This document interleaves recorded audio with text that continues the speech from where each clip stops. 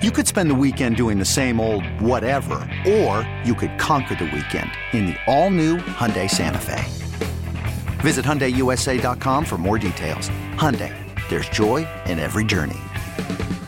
This episode is brought to you by Progressive Insurance. Whether you love true crime or comedy, celebrity interviews or news, you call the shots on what's in your podcast queue. And guess what? Now you can call them on your auto insurance too with the Name Your Price tool from Progressive. It works just the way it sounds. You tell Progressive how much you want to pay for car insurance, and they'll show you coverage options that fit your budget.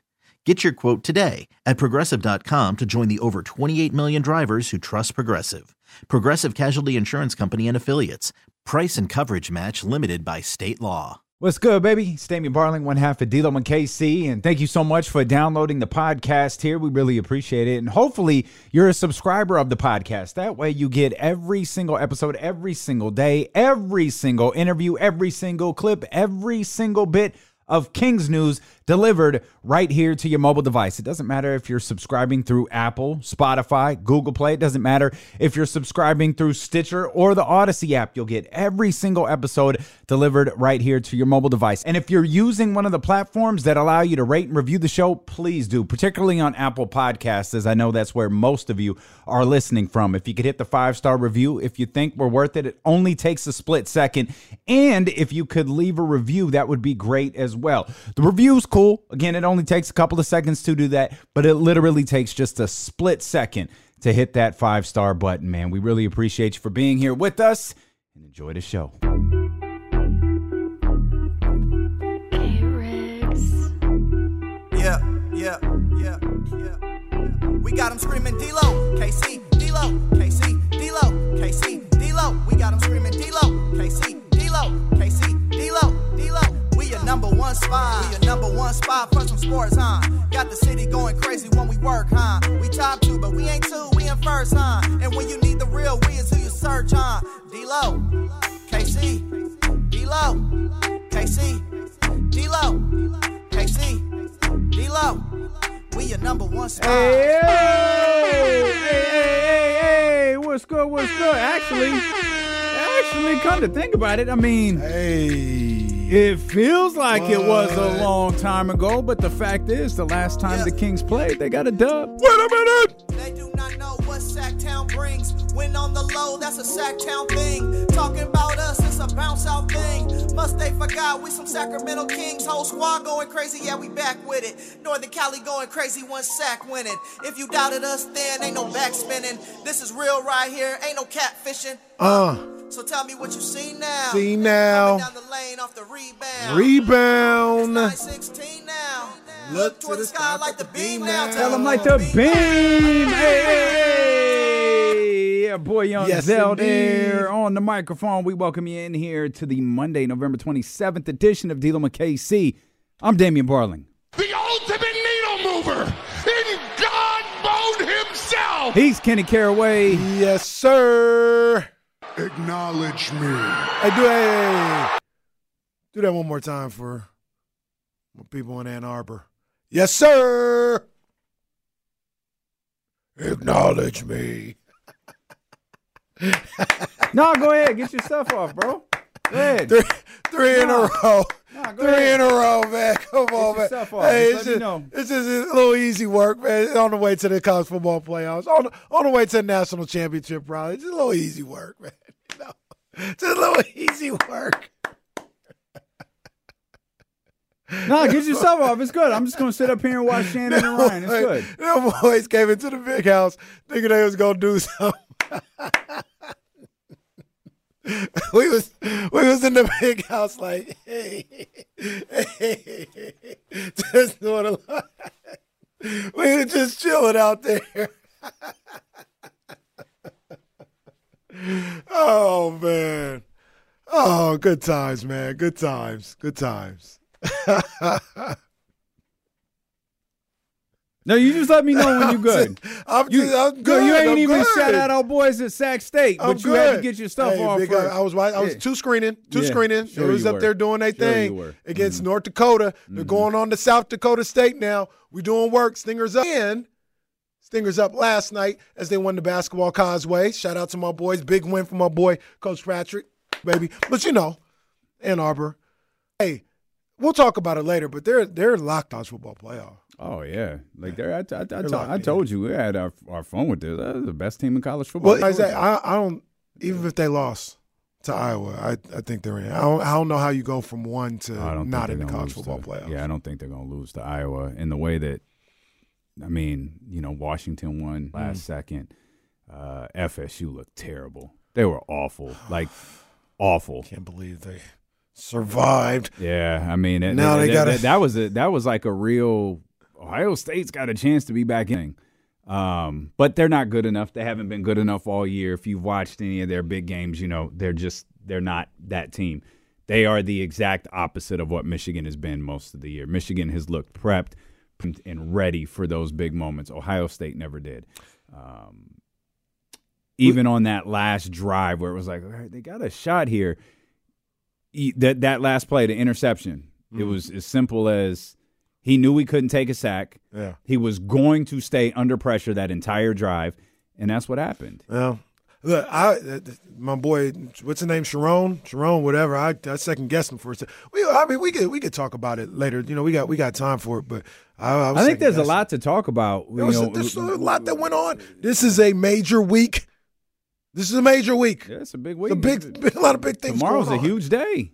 Hey, again. So look, man. You know me. Right? Especially when it comes to the Kings, but when it comes to most of these sports, we'll get into it a little bit with Niners and Eagles.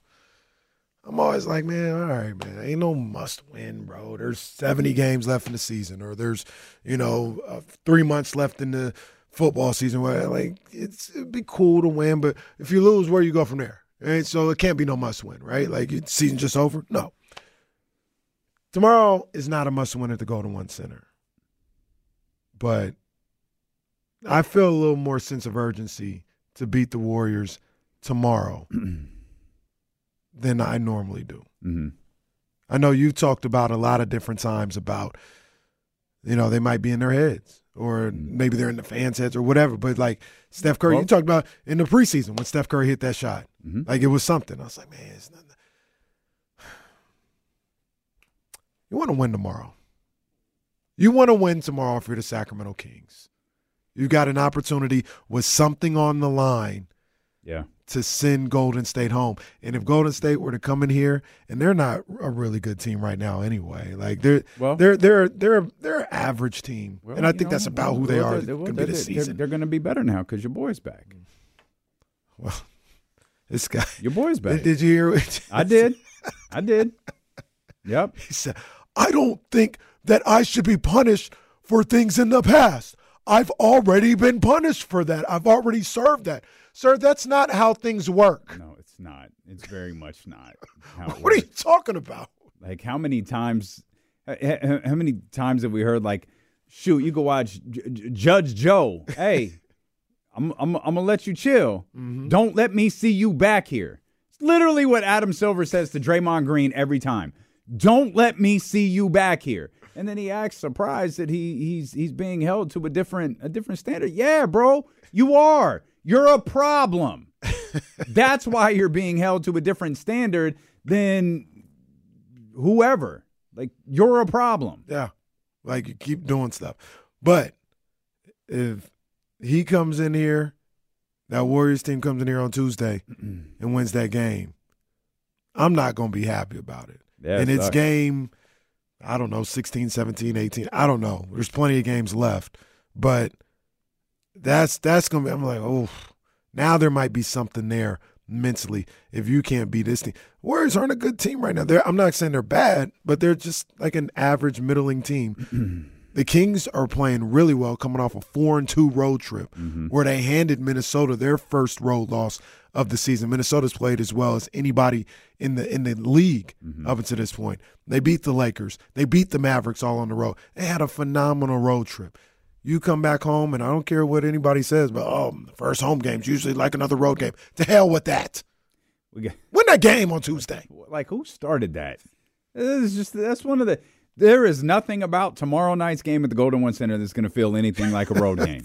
Like, going to feel like New Orleans. Like, absolutely not. Just absolutely not. The Kings are 9-6 right now. They've lost to 3 teams. They've lost to the Pelicans. They've lost to the Rockets. That's crazy. And they've lost to the Golden State Warriors. That's crazy. And obviously you love the response. The Kings have played twice since we last got to talk with you. They played Wednesday, and then of course they played Friday. And we don't need to go back like a week and try to dissect the New Orleans game. We will talk a lot about that game was crazy. The Friday game. That was a crazy little ending. Yeah. Crazy little fourth quarter. Yeah, after they caused us to turn the TV off here in the studio because the agreement was – so we were like, we're not watching the game. Like, it's just bad in here. And then it was like 4:50, and I'm like, so we really not going to watch this Kings game? So we made the agreement that the second it gets to double digits, we just turning the game off. And right smack dab in the middle of talking on KSFM, I looked up. It's a double-digit score. Grabbed the remote, turned it off, flipped the remote over to the ground. Like, all right, I'm just he did. Watch this crap later. See what happens later. And then that crazy finish. They had a shot. They did. They had a shot. They had plenty of opportunities in that one. The Kings Timberwolves game was the exact opposite. That was a game that they were in control of. Yeah, that was a game that they were in complete control of. Yeah. And you saw two of the young stars in the league being young stars in De'Aaron Fox and Ant-Man, Anthony Edwards. Man. There's discussion to be had, about the Timberwolves and the Pelicans and why those games went so different. So we'll get to that. We'll talk about the 49ers, their victory on Thanksgiving.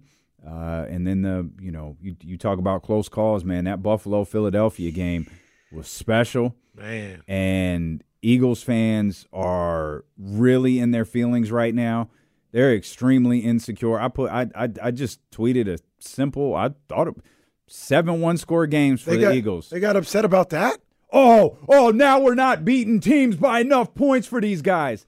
Hold up, jackass. That was a compliment. That means you're ready to win football games. What you just did against Buffalo was special. Stop trying to be the underdog. Yeah. Your punk ass went to the Super Bowl last year. Stop this. Stop creating a story that doesn't exist. You are the best team in football right now. It's not particularly close. No. And you've got a matchup coming up this weekend. We're not doing that. It ain't. It's all good. Who's particularly close? What you talking about? Who's got 3 losses? The 49ers. Who's got the Chiefs, 1? The Ravens. Who's got 1? The Eagles. There you go. The Philadelphia Eagles are the best team in football right now, and it's not particularly close. So that's what we're doing. So that University of Central Sunday. Florida should be ahead of Alabama in the rankings? I'm sorry. Are you calling the team that went to the Super Bowl last year and University of Central Florida? They're not as good as they were last year. Okay. They're not. I mean, my eyes, I watched them play. Last year they were dominant. They're not dominant this year. And what did get them? A trip to the Super Bowl and a loss. How many teams go to the Super Bowl? How many teams go to the Super Bowl and lose and do what Philadelphia is doing this year? Didn't the Chiefs just do that? Didn't the Chiefs just do that? 2 years ago, they lost to the Eagles. Give me another one. The Bucks. Give me another one. Niners did it the year they lost to the Ravens. Okay, that happens more than you think. Okay, I don't think it does. But okay, yeah, it's cool. But look, I'll get it. Philly's garbage. You're right. You're right. Okay, Philly fan Barling. Nobody just called them University of Central Florida. What am I supposed to make it? Because you're talking about the records. You said just because they're 10-1, they're the best. It's not even close that they're the best team in football. That's not true. Those are 4 NFL teams right there. They've got 1 loss right now. They're winning close games. They're the best team in football. They might win the Super Bowl this year. Nobody's disputing that. But to say it's not even close, well, y'all gonna see on Sunday. Ain't y'all. I don't give a damn what happens Sunday. Right now, today, November 27th, the Philadelphia Eagles are the best team in football. You would pick the Eagles to win a game? I didn't say that. I said right now, November 27th, the Philadelphia Eagles are the best team in football. I guess we got different definitions of best. I guess so. Because mine's the real to one. Yours is fictitious. The best to me is the team that I would not pick against. That's the best because they're the best. But it don't matter the record. They're the best. Yeah, but you can't rationally pick a 49ers game, so it doesn't matter. I can rationally pick this game. So you telling me that you pick the Eagles? I ain't decided yet. It's Monday. I got 4 days to decide. Don't pressure me into opening segment on a Monday. Come on, man. Philly balling. Wow. Hey, I'm one. Damian, never. Damian, what's his name? Damian Eskin. That's tough. I didn't say that one. I didn't say that one. Hey, come on, rep. Ike Barling. It's only Monday. Nah, get your stuff off. Nah, it's your day. It's your day. Don't make me root for the Eagles, bro. I don't want to do that. Steelo and KC, we're just getting started. It's going to be a long week. It's going to be a long week. I'm turned up, man. Let me take my job. I'm turned up, bro. It's a big-time week. I'm turned all the way up. All the way up. All right. We'll be back. I'm Sandra, and I'm just the professional your small business was looking for. But you didn't hire me because you didn't use LinkedIn Jobs. LinkedIn has professionals you can't find anywhere else, including those who aren't actively looking for a new job, but might be open to the perfect role, like me. In a given month, over 70% of LinkedIn users don't visit other leading job sites. So if you're not looking on LinkedIn, you'll miss out on great candidates like Sandra. Start hiring professionals like a professional. Post your free job on linkedin.com/recommend today. This episode is brought to you by Progressive Insurance. Whether you love true crime or comedy, celebrity interviews or news, you call the shots on what's in your podcast queue. And guess what? Now you can call them on your auto insurance too with the Name Your Price tool from Progressive.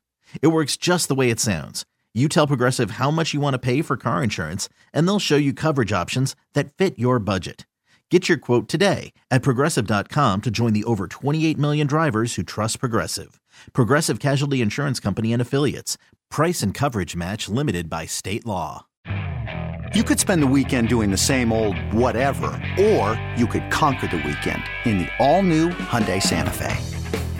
Visit HyundaiUSA.com for more details. Hyundai, there's joy in every journey. Who was fitted? Here I go. I'm doing it just like the other guy. Mike McDaniels, not John. Oh. Yeah, Mike McDaniels was fitted. Did you see him coming into the game on Friday? Yeah, he had the off-whites and the sweatsuit, right? Nah, or maybe this wasn't Friday. You mean coming in? You mean the walk into the game? No, I didn't see him. You see him, Jesse? I don't know if it's on. I saw it during the game. I didn't see him coming into the game. Nah, he was fitted coming into the game, and during the game he does wear some nice what's the name of the shades? They're oh my gosh, I'm drawing a blank. Aviator shades. He been wearing some nice little two-tone joints, man. He be fitted for sure. They were saying on Twitter though that his off-whites might not actually fit him. He might have been out there with some size 14s and scored pictures. The way he runs to it makes sense. Well, that's tough.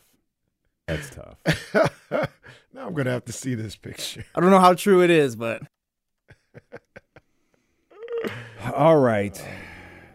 Kings beat the Timberwolves on Friday, 124-111. We talked about De'Aaron and Anthony Edwards and the show that they put on, 36 points for 5 for Anthony Edwards.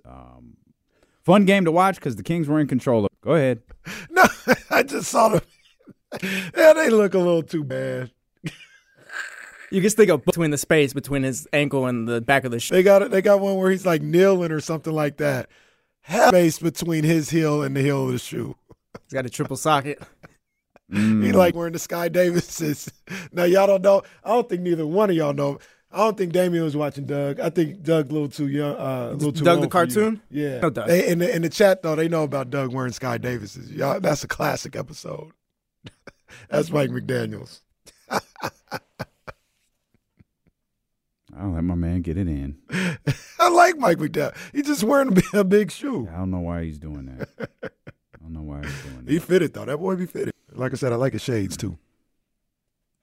We good or? No, we good, man. We can talk about the Kings, man. We talk about the Kings. The Kings. You know what's pretty cool is I went out on Friday night, little date night or whatever the case may be, and I was just driving. I didn't think about nothing. The Kings game had been over for a couple of hours, and then I was driving, and I just looked in the sky. I said, "What the hell?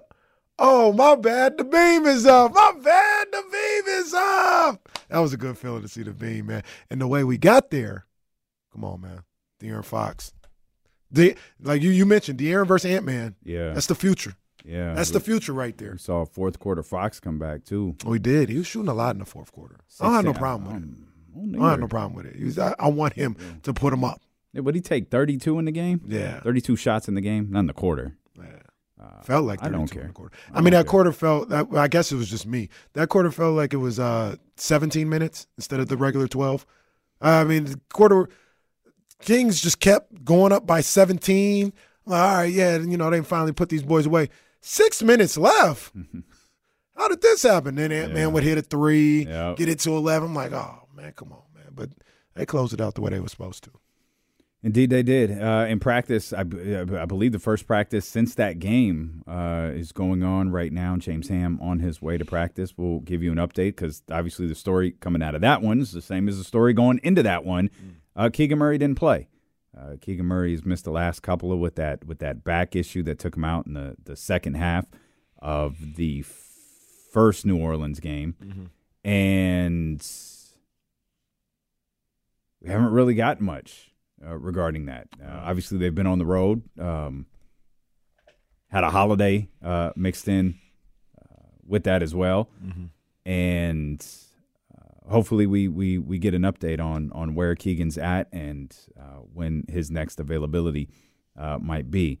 You didn't get anything from Chris Duarte in this one, at least in terms of stat line wise. I don't really have an issue with how he played. It's not like he was 0 for 10. He only took a handful of shots. He was out there doing some things defensively. But you had a solid game from Harrison Barnes, who, by the way, played really well. 12-22, had a nice little stretch from Harrison Barnes here in the way that he's played. Unfortunately, it didn't really amount to anything. In fact, it amounted to nothing in New Orleans. But his 18 points were certainly valuable in this one. And the bench, again, was really strong against Minnesota. Malik Monk was cooking against Minnesota. He is having a terrific start to the season. He is, man. And that team, that Kings team on Friday, they came out like going crazy. And one of the things I liked about that game on Friday is they came out blazing, hitting threes all over the place. Up by as many as 18, 19, or whatever the case may be. And it seemed like in a heartbeat, Lee was gone. Like somehow it got to 6 within like a minute and a half. It's like, man, this is going to be tough. But they never folded from Minnesota striking back. And I think I have this right. They never allowed them to take the lead. And that's a little thing. I mean, they could go up by 1 or 2 and the Kings could hit a 3 and get the lead right back. So I understand that's not the end of the world if they would have took the lead. But they never let Minnesota come all the way back and take the lead in that game. It got to as low as 2, I think, at one point. They found a way to push it back up. So I loved everything about the way they played. We talked about De'Aaron's 36 points. I think before you leave that, I think Minnesota led 3-0. That was it. Oh, yeah, at the beginning of the game. That was it. Yeah. They never gave up the lead again. And I don't think – Let me throw this at you, see if it accentuates your point. The game was never even tied after that. Yeah, it got it to 2 at one point. I think it was 72-70 in the third quarter, and the Kings still found a way to pull away from that. So I love that. We talked about De'Aaron's 36 points, and we talked about his 32 shot attempts. Still had 12 assists, though. Yep. 12 assists, 7 rebounds. He had his fingerprints all over that game. Something that I wasn't watching leading into the season, but something you've brought up a couple of times. 38, 32, 22, and 32. 3 30-point quarters again in this Kings game. And I feel like that's a pretty regular thing when they win. Yeah. Is they're at or around that 30-point mark every quarter. I'm going to do Will Z could do it, but I'm going to do it. I'll do it. I don't want to give Will Z even more work because this one is actually pretty simple to find out. I don't have to crunch too many numbers. But I'd like to see what their record is when they have 3 30-point quarters, what the record is when they have 2 30-point quarters, what the record is when they have 1 or 0 or anything else like that. And I just think it goes to the way that this team plays because not only is it scoring, obviously if you're scoring, you're giving yourself a chance to win. But I think to a certain degree it fuels their defense. To a certain degree the pressure for the other team to score becomes greater if the Kings are hitting their shots and they're playing defense. Now there's pressure on that team. I talked about how I used to feel with Golden State, and still do to a certain degree. But when they were in their heyday, I thought their offense was their best defense. Because if you knew an 8-0, if the game was tied, you knew an 8-0 run was coming. Mm-hmm. And you had to find a way to make it not an 8-0 run. Yep. Like that pressure mentally to score was great. And I feel like the Kings have that same type of feel with their games when they're scoring 30 points a quarter. I showed, but by the way, that I don't want to gloss over that number that you just put out there. Minnesota was playing really well defensively leading into that game. Yeah, you said this. Great. Yeah, I was going to say, you said this at the start of the show. Minnesota was playing well, period. Mm-hmm. They were finding, they were finding like a little bit of an identity on the defensive end. So what Sacramento was able to do in that game shouldn't be just brushed aside as, they could do that against certain teams. No, like they could do that against teams that are good defensively too. Like you're not just doing this against, teams that can't stop anything. Like you're doing this against teams that are playing really well. To that point, real quick, you see Ant-Man after the game, what he had to say. He talked about it. He was like, they were moving the ball around, they were quick with everything. We just weren't ready for it, Sang De'Aaron's praises also. Love Ant-Man. Yeah, he's next. Mm-hmm. Like he's the future of this league for sure. He is special. But I mentioned Harrison and the way he's played. He had 22 on Wednesday. He's averaging 17 points over the last 4 games. Unfortunately, that's only good for 2-2 right now. But still, we're quick to jump on Harrison when he's not playing well. And the last stretch of games show that he's having one of those stretches where he's playing really well. You hope this might amount to something. Of course, let's bring complete context to this. 4 games, I said. Keegan's been out 3.5 or 2.5. 2.5. Okay. Yeah. I don't think it's an accident. I don't think it's an accident either, but that's also a good sign for just what Harrison can do, because he's had to step up with Keegan out. Mm-hmm. And it doesn't mean that maybe he's not going to get the same opportunities to average 17 when Keegan is there, understandably so. But that's big of him to step up in those moments. Be like, all right, Keegan's out. I got to pick up my offensive game, be more aggressive, and he's able to do that. I continue to say, and I'm going to keep saying, I don't necessarily need – like that would be unrealistic to think Harrison could average 17 with Keegan there, because we want Keegan to make a jump and all this other stuff. So I'm not going to be – if Keegan comes back and Harrison goes down to 11 over his next 4 games or something, I'm not, what happened to the – nah, come on, man. There's only so many shots to go around. Yeah. But I need to see him have an impact, and he's had an impact on scoring, and he's done some other things as well while Keegan is out. Hopefully that can transfer and be something that we see every single time out with Harrison, because if it is, Kings are lethal at that point. Yeah, and hopefully Keegan being out isn't something that continues much longer. We hope to have an update from practice today. Is Keegan left after the first half of the first New Orleans loss? We haven't seen him since. Obviously, he didn't play the second game in New Orleans, nor did he play in Minnesota. Of course, as we noted, though, this was a stretch of basketball where the Kings were playing a lot. It was every other day, every other day, every other day, every other day, until they got through that Minnesota game. Then they've had a couple of days off, had the entire weekend off. Obviously, they don't play today. They'll host the Golden State Warriors tomorrow. And, oh, by the way, we're all amped up for that. I get that in-season tournament implications. They play the Los Angeles Clippers the next night. Mm-hmm. And then the defending champs are here on Saturday. So this is another really, we've talked about this extensively. There's no break in the schedule. No. There's no catch your breath moment. This was about as good as it gets. This was it. Yeah. Not playing on Saturday, Sunday, Monday. Yep. It's about as good as it's going to get for a little while. And when you talk competition-wise, you had the way that, in New Orleans, I think they were a game under 500 when Sacramento played them the first time. Mm-hmm. Now you look at the way Minnesota was playing going into that game. The Warriors are the Warriors, regardless of how they're playing. Of course, Draymond Green is coming back. In-season tournament, massive in-season tournament implications. The Kings win. They win the group. They host the quarterfinal. End of story. They lose. You start to scoreboard watch. And now we got to do math. Oh, man. Now math is a strong part of the conversation because Minnesota's, the Warriors got to beat Sacramento by so many, and then Minnesota would have to win their game by 13 more. Then Sacramento lost, and it's a lot going on. Just win. Just win, baby. Kings win. There's no math. That's it. And Mike, if you know this show at all, get your boys ready. We don't want to do math. Just get out there and get the dub. But then you got the Clippers who are trying to put things together themselves. And then, of course, Denver in here over the weekend, who I do think the Kings match up really well against. Mm-hmm. But it's still Denver. It's still the defending champion. Show respect. The Clippers still the Clippers. On top of that, multiple reports from practice today, Keegan was a full participant. Look good to go. So nobody's talked yet, so we're not Mike or Keegan saying, yeah, he's fully going to play, but, I mean, he's a full participant. The last time we saw a full participant coming back from an injury was Trey. And Trey. So someone check Keegan's stories. Did he post the Wolf of Wall Street gif?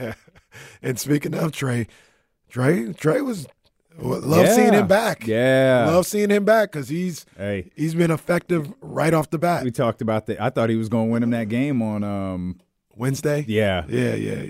Yeah, I thought he was going to win him that game. That shot in the corner, I was like, Trey, nope. Oh, all right, all right, I get it. Understandable. Yeah. So now he had some big time shots on Wednesday and Friday. It was good to see him back. We were just having this conversation. I don't remember. Oh, it was leading into Thursday because your boys played Thursday night. Mm-hmm. And beat that ass. You were talking about but you were talking about like eating, getting all the food in before the game starts. Yeah. And I was like, yeah, like I can eat during a game, but if it's a tight fourth quarter, that's tough. Mm-hmm. My sister, God bless her, like you were here, they left. The whole crew. And it was like I got everything figured out for tomorrow. Mm-hmm. I didn't plan for dinner, so I can pick something up. There's a great spot across the street, called Bennett's. Like, look at the menu. I'll pick it up on my way home. We'll be good. So, we're wrapping up the KSFM show. She texts, hey, I'm going to order for Bennett's. Let me know what you want and pick it up on your way home. Great. Again, God bless my sister. My sister, there's 3 Bennett's locations. Mm-mm. She could have ordered from 2 of them and it wouldn't have mattered. She ordered from the one in Sacramento. Oh. And so I go to pick up the food, and brother's like, I'm sorry, what's your name again? I tell him, he's like, I don't see anything. Could it be under another name? Like, yeah, absolutely. It could be under, Serena, my sister. And it's like, we don't have anything. It's like, oh. I called my sister. I was like, hey, did you happen to call the Rockland location? Oh, no. No, I don't know. I don't think so. I said, screenshot me the number so I can see it. So we pull it up, and it's like, oh, that's the Sacramento location. I called my sister back. I was like, hey, did you pay for this food? She was like, no. It's like, okay, call them back immediately and cancel the order and see if they can salvage it somehow. Then I had to order the food. Yeah. So my punk ass is sitting at Bennett's for 45 minutes watching the game, waiting for the food to be ready. They had it on this time. No, I was looking at my phone. Oh, no. I was looking at my phone, but I get the food to the house, and guess what quarter it is? Oh, fourth quarter. Oh, yeah. So everyone is just feasting, and I'm sitting there staring at the screen. Because not only is it a fourth quarter, it's a fourth quarter where the Kings are just fighting to get over the hump after coming back from, 17 down? Yeah. And so I'm sitting there, food cold, fries, best fries in the world. Damn. Cold. Damn. Because I'm sitting there locked into that fourth quarter. That's how it be. It's like I normally I go watch. Like, come on, man, what am I doing? Turns out I can't. See? No. I'll be like that in the first quarter. I know. I was like that during Thanksgiving. We were eating. We had just gotten served the food. I mean, it was supposed to be a 2:00 start. Well, but but that's ended up being almost 5 o'clock. That's not how it was. Works. About 4:30. I was like, well, and the food, wifey, bless her heart, she cooked her little heart out, and everything was bomb, filled up the plate, and I just ate what I could before kickoff, and then the Niners had the ball first, and I was standing up in front of the TV. It was an hour before kickoff, and you found it difficult to eat. Well, it was a lot of food. You had to pace yourself. Oh, that's understandable. We had to pace. It was a lot of food. We had turkey legs, I guess. Everything. The turkey that she made, like we didn't have a big old like turkey. The turkey looked like what all the football players were eating. That's fantastic. I said, wow. That's fantastic. It was bomb, but that was a lot. Yeah, well. Stuffing was crazy. Mac and cheese was crazy. Oh, my gosh. So, yeah, I had to pace myself. I got you. And while I was doing that, game started, and I was like, well, I'll be back to this plate maybe during a commercial. Okay. So that's how it is. I get it. I can eat during the first quarter. No problem. But I sat down with everyone, and I was trying to eat, but, it became one of those things where I'd turn and look at the TV, and it was just like, forget it. I'm gonna go park myself on the couch. Domas tried to bring him back. Domas did. He did. Yeah. He did. I don't know what to make of that. What we said a few minutes ago with the Kings losing to the Pelicans twice, the Rockets twice, and the Warriors twice. It's just a weird anomaly. It's a coinky-dink, as Cameron once said. The Houston-New Orleans games were in a row. The Golden State ones weren't. They were separated by like 2 or 3 games, I think. By game? Maybe, yeah, it might have been that. Because it was just the Lakers game. Yeah, the Lakers. Yeah, that's right. Hurt. Yep. It's just a weird quirk. Just a coinky-dink. One thing I will say about the Pelicans game, though, that I liked, and there ain't no moral victories or nothing going on, but I like that. Like, it was looking like it was about to be not necessarily this, but Houston all over again. You weren't really competitive in the first game. Yeah. You come back and you get smacked around in the second game. Yeah. And they weren't having it. They buckled down, fought back, got to a point where they could have won that game, and just didn't really happen. But they didn't let that happen again, and I was happy to see that. While we're on Wednesday, any thoughts about the calls, the 2-minute report, and all this other stuff? Harrison Barnes, that was an offensive foul, an illegal screen, but I'm not sure why he went over the top of that screen. That was a little frustrating. Like, well, why are we going over the top? Like, they're either you go under the screen and you're there, you're 35 feet away from the basket. It's not like you go under and he's going to pull up on you. Just go under. Like, why even risk that? So that was frustrating. And then the league saying there was incidental contact with Domas, who laid out on the ground like Carmelo Anthony once did while the game was still going on. He did. They tried to imbalance the ball. Domas, get up. Come on, man. Stop playing. Get up. Wasn't he face down, too? They were trying to imbalance the ball to do the thing where they roll it to let the clock start, and they couldn't because Domas was in the back. Chalk outline around Domantas Sabonis there in the fourth. No. Well, yeah, league talk. Incidental contact there. Not enough for anything. That was a vicious hit. I just don't expect it. Like, one, I hate the last 2-minute report. Yeah. 2, I thought about that on Friday. I don't expect what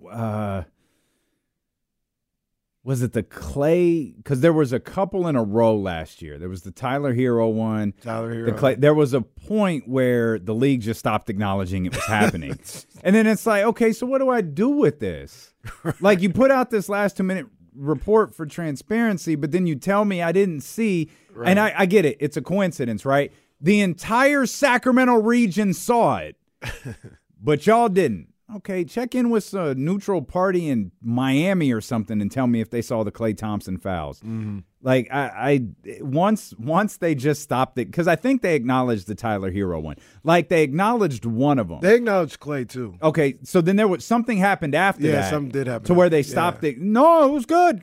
It's clean. It was all good. No foul here. Was it LeBron? Is it the Lakers loss or something like that? Lose sleep over it. You don't want to do that. Don't want to lose. Still one of low-key craziest moments in NBA history. Ain't no low-key about it. That is the craziest moment in recent memory. NBA officials saying we lose sleep over moments like this. Hadn't been heard of before or since. Done F Sacramento on back-to-back plays, but God bless it if we don't call a foul on the King on national television. All hell breaks loose. So, yeah, no, to your point, though, they just kind of stopped after a while. At that point, I stopped looking at it. Yeah. Like if something comes out of it and gets out there, all right, whatever.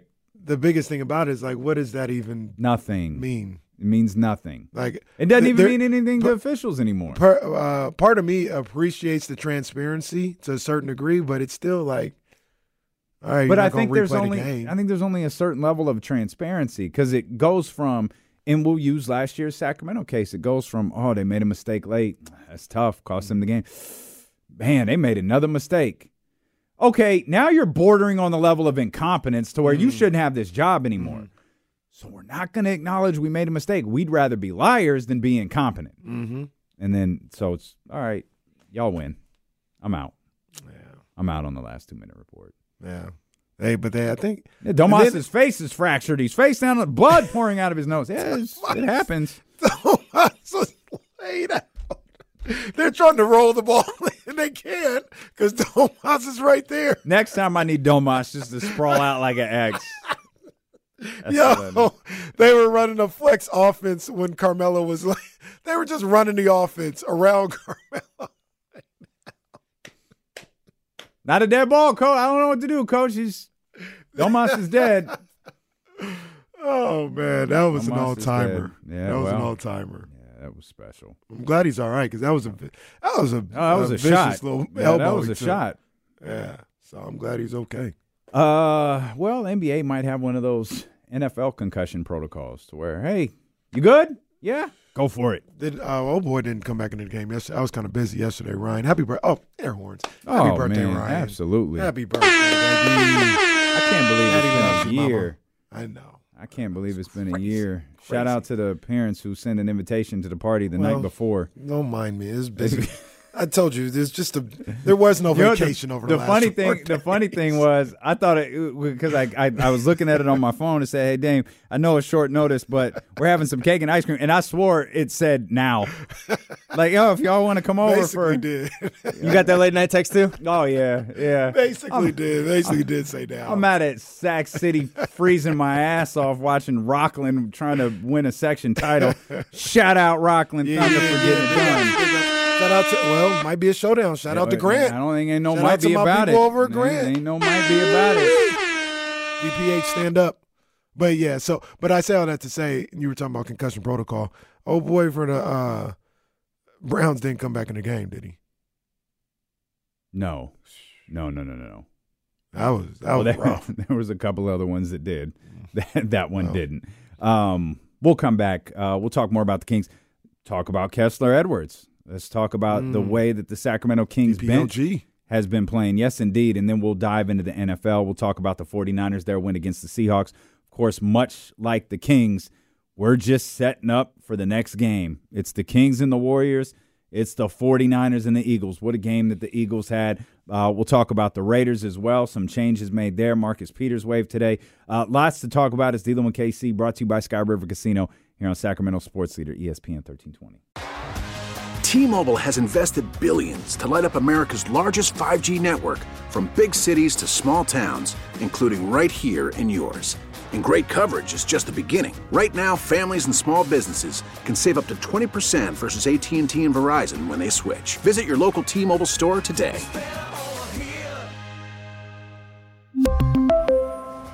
Plan savings with 3 lines of T-Mobile Essentials versus comparable available plans. Plan features and taxes and fees may vary.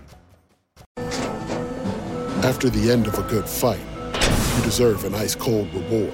Modelo, the mark of a fighter. You've earned this rich golden lager with a crisp, refreshing taste. Because you know, the bigger the fight, the better the reward. You put in the hours, the energy, the tough labor. You are a fighter, and Modelo is your reward. Modelo, the mark of a fighter. Drink responsibly. Beer imported by Crown Imports, Chicago, Illinois. Hey everyone, Boomer Esiason here. The NFL Draft is behind us and your favorite team is now gearing up for week number 1. The free Odyssey app puts you right in the middle of the pro football conversation with the biggest sports radio stations from across the country. The local voices who know your team the best, giving you their unfiltered takes on the current state of your squad. It's always football season right here on the free Odyssey app.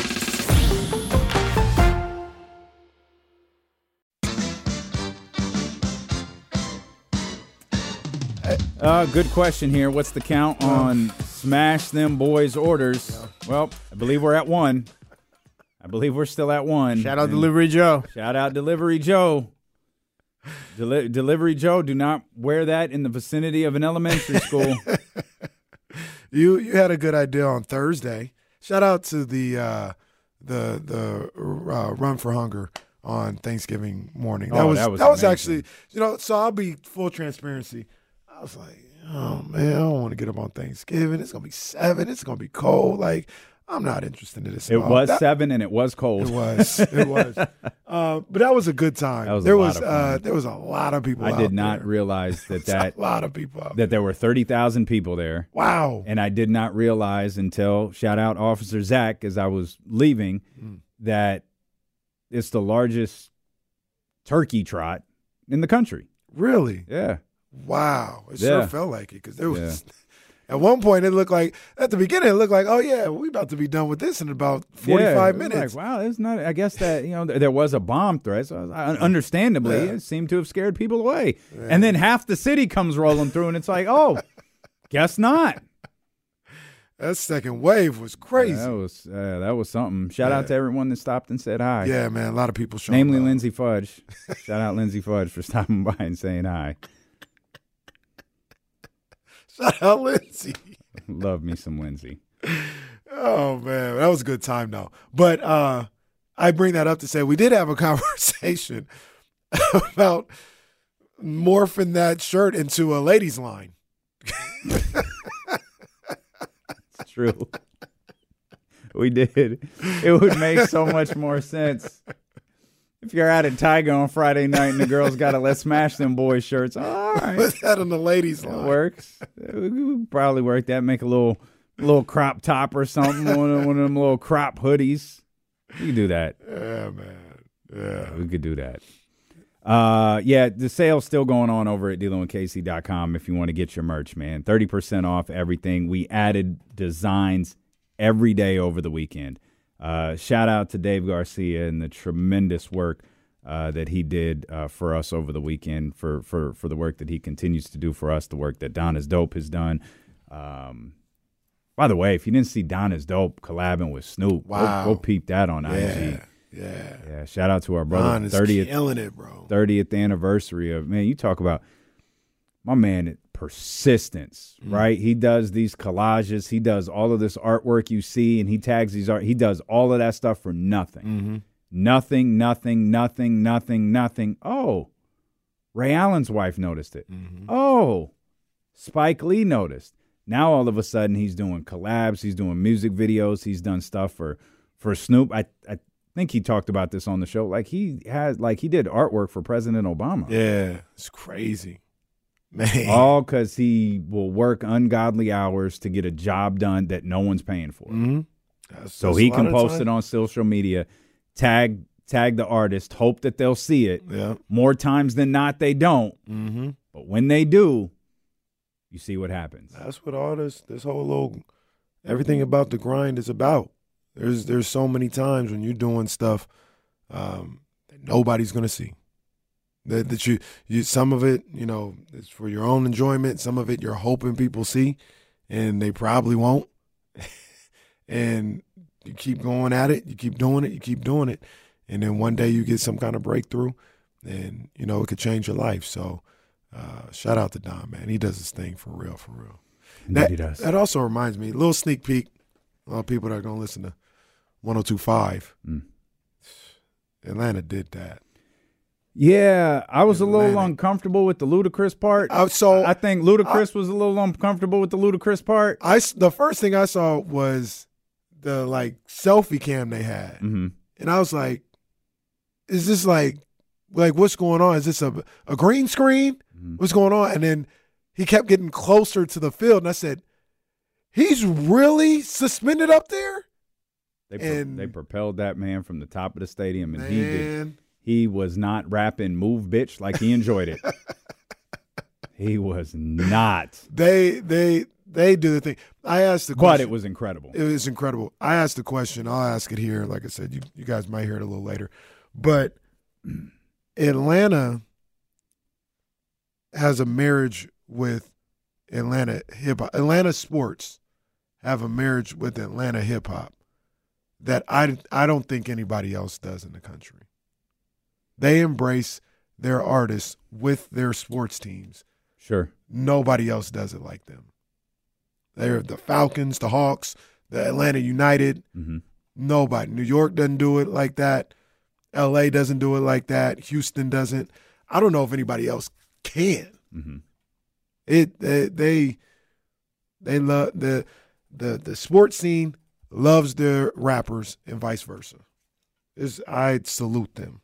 I salute them for that. What they did yesterday at that Falcons game was phenomenal. Yeah, it was incredible. They had 70,000 people singing all these Atlanta anthems. It was phenomenal. Yeah, they were into that, man. That was a lot of fun to watch. Yeah, for sure. It was a lot more fun than watching Jack Harlow and Dolly Parton. Why does everybody hate Jack Harlow? Did you not see the Detroit Lions halftime performance? I didn't see it, but people call him talentless and all well, this no, other. well, like that's a lot. He's got the saying. number one song in the country They right was now. going. I mean, if you didn't like the performance, you didn't like the performance. But I don't think it was. I don't even think it was actually the performance. It was that they had him set out on a stage that was like tucked away somewhere. A one-person stage. No, that made it worse. It was like an igloo for like two people in the middle of the field, and then 3 hours, 4 hours later, you've got 77-year-old Dolly Parton in a Dallas Cowboys making moves. Dallas Cowboys cheerleaders outfit with a stage as elaborate as Beyonce when I saw her in Vegas. And it's like, y'all couldn't have gotten Jack a better setup than this. That poor brother was out there with like right now. He was out there with like that an igloo and then that stuff you lay down when you're painting the house. Hey, Jack's not going to screw up our field, so we're just going to throw this tarp out for him to rap on. It was terrible. I see it now. Yeah, I mean, it looked ridiculous. They didn't do much of anything for it. But see, my whole point is this isn't Jack Harlow's fault. Well, he didn't come up with this. He didn't, but it wasn't the most. What song he did? He did the new song, and then what else did he? He do What's Poppin'? He did. I think that's what he started with, but he definitely did the new joint. Which, if you know the new song and that visual don't go together. Right. And people who are see what I saw this from was a lot of. I say this all the time. A lot of men our age talking about Jack Harlow, and you guys are out of touch. Like you said, "Lovin' on Me" is like the biggest number song one song in the country. One of the biggest songs out right now. It is very literally the number one. Like, what does he do? He doesn't have anything. I'm just gonna say, you guys aren't in tune with what's going on right now. Like, people love that song. My wife loves that song. The kids love that song. Like, the song is booming right now. They're like, what does he even do? There was Why nothing. Is he famous? And he can rap. Yeah, there was no halftime that was for us. No. Look, Jack Harlow ain't for us. Dolly Parton ain't for us. We can't get everything. We're getting the Super Bowl. So well, we got the Falcons on Sunday. The Falcons. We got on that. Sunday. That's pretty much what we got. So but yeah, they be getting mad at Jack Harlow. I like Jack Harlow. He's fine. I think one of the records cut out or skipped or something. It was a little rocky. Yeah. But again, that stuff's not his fault. No. Jack Harlow all right with me. Shout out Dolly Parton. Shout out Dolly, man. Dolly was trying to do her thing. She's like, I'm in my cowgirl shorts, doing my thing. My sister said Dolly looked like she was about to tip over, and I just fell out. She was holding on to the back rail. Like, oh, Dolly about to just fall over. Can you name a Dolly Parton song? Yeah, 9 to 5. I know that record.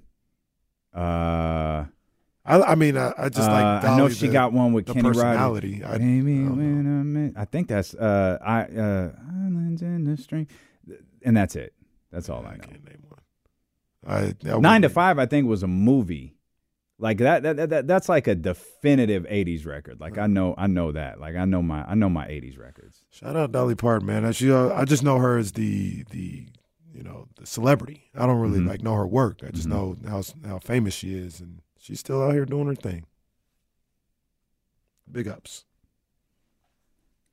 What? Hold on. Hey, producer, Kyle, go ahead. What was that text you just sent? So I got a text. I got a text. It's all caps, and it's one word. It says wood. Whoa. Not WOOD. WOULD. Can you explain what that? Because there's no question mark. There's no exclamation point. What does this text mean? Dolly look great. This dude right here. My guy couldn't even speak right now. Couldn't even say it. Couldn't even ask the question that was running through his head right now. I want you to say, nah, you know what? I don't even want you to say that. I wouldn't even be able to look at you the same. I want you to say what's going through your mind right now. Hey, matter of fact, we got the perfect Twitter thread for you. we got the perfect one. Just go ahead. I think respond to it. I believe the thread was, who would you sleep with even though it would still be problematic? There was some, bro, I fell out. When I saw Kim Mulkey's name in there, I was like, I'm done. I'm done. I can't do this no more. I'm through with Twitter and X and well, oh man. Well, I guess. All right, I guess this is where we are. Well, okay. Those thoughts didn't run through my head, but not mine either. But that feels like a flag on the play. But I think we're gonna let him. We're gonna let him go. No, we letting that go. Hey, play on. We'll let him play on. I don't judge. I mean, we talk about Felicia Rashad. You know, spring chicken. We don't. I don't think we talk about Felicia like that. Felicia actually, in the last maybe 5 years, has started to finally she's got to be in her 70s, right? Yeah, she's. I mean, Dolly was 77. Yeah. She looked older in Creed. Yeah, she's in the last 5 years, she's starting to finally she still looks great, but she looks like an older woman. Marcus, darling. Lady Eloise. It's Lady Eloise. That's a great call by David. It's like Eddie and Boomerang. It's Lady Eloise. She has no power. What's how old is oh yeah, she's not that old at all. I'm not even looking at Felicia? Huxtable. No. I'm looking at another girl that I thought was a little older, but she looks great. Who? My girl Giselle from Housewives of Potomac. Giselle's fine. You and Morgan are in on that. I have no idea. I was watching Potomac last night. How old's Angela Bassett? She's probably 60. Probably 60. He threw 65 in the chat. Oh, okay. 65. Angela Bassett, 65? Yeah. Okay. She looks great. We did have a humbling moment out at the Turkey Trot when one of our wonderful promotions people was unfamiliar with Lawrence Fishburne. Not like a full, refresh my memory, but a full-on, who's Lawrence Fishburne? I don't know who that is. All right, forget it. Just forget it. It's fine. We had to go all the way to something he did in 2012. No, we had to go to Blackest. That's what I'm saying. That was 2012. We had to go to Pops. I mean, that's a sitcom. That's on network television. That's a big deal. This is an Oscar-nominated actor right here. But that's fine. I was going to say, is that fair or foul for not knowing Lawrence Fishburne? I know who that is or whatever, but at the young age, people. To you, what's Lawrence Fishburne's most famous role to you? To me, every time I think of Lawrence Fishburne, I think of Boys in the Hood. Okay. Furious. That's good stuff. And then we were trying to figure out what was his more famous, iconic role. Well, it's not for us, but it's probably the Matrix. The Matrix. Sure. But like aside from the Matrix, Yeah, we were trying to it's figure out Ike. if it was Boys in the Hood or I think Ike Turner. it's Ike. Yeah, I think it's Ike. Like there are memes out there. I think there are people who think some of those Lawrence Fishburne memes are Ike Turner. Yeah, there's that. That's a good debate because here the thing about this, I think Boys in the Hood is a more iconic movie. That comes on VH1. Then What's Love Got to Do with it? When's the last time that you've ever seen that? Well, you're asking the wrong person. It's not on. It don't come on none of the movie channels. It don't come on VH1. Boys in the Hood is on VH1 every other month. Right. Well, we're in a different time, and I think there are scenes in What's Love Got to Do with it that they don't want on VH1 anymore, or like you have to full on cut that stuff out, and you can't do that movie without those scenes. Fair enough. So that's probably part of it. I started to notice certain words being bleeped out. It's like, I know they didn't say a bad word right there. What am I hearing? And there are certain words that get bleeped out because they're triggering for people. And I think that's probably the case with that movie. Yeah. But I won't argue whichever one you decide to pick. Just like I won't argue who my favorite player on the Kings bench is. I know we go to the Kings. I was just about to shout out real quick from the turkey run, all the homeowners who were on the path. And were giving people refreshments at 8 a.m. Yep. Nope. Yeah. Oh man. I think you had left. There was like 3 young ladies who came by. Oh, we love KSFL. Yeah. Woo. Yeah, we love KSFL. I was like, yeah, the refreshments Kenny's talking about isn't the water that you hand out to runners. It was the shots that the people in the Fabulous 40s were pouring for the runners. Shout out to them, man. And I know a couple of young ladies were running with mimosas. Yes. Yeah, they came by a little later, too. I was like, what you got in the cup? She said, something. I found a fun TikTok way to make mimosas, because you know how no one really wants the orange juice part. They only pretend like they do. What you talking about? Nobody really wants the orange juice. They just want to drink champagne for breakfast, and it's like, it's just a splash of orange juice. No. I want a light-skinned mimosa. Just put a little splash in. Who does that? I'm not saying it doesn't happen. I'm just saying literally everyone. No. Literally everyone. I'm not into that. The orange juice is just fine for me. Orange juice and champagne is just fine. I made frozen. I made like orange juice ice cubes. Threw those little round ones. Threw those in the champagne glass with the champagne on top. Fire. Shout out our man Brett Barish and Luke Belair. Yeah, man. Good stuff. Fire. King's bench. A light-skinned mimosa, a light-skinned Kessler Edwards. 10 points for Kessler. DPOG indeed. And this again, when you talk about the Kings and you start looking for when you start talking about signs of a good team, one of the signs of a good team to me is a guy like Kessler Edwards who might not contribute 82 games. Hey, you need a spark from someone?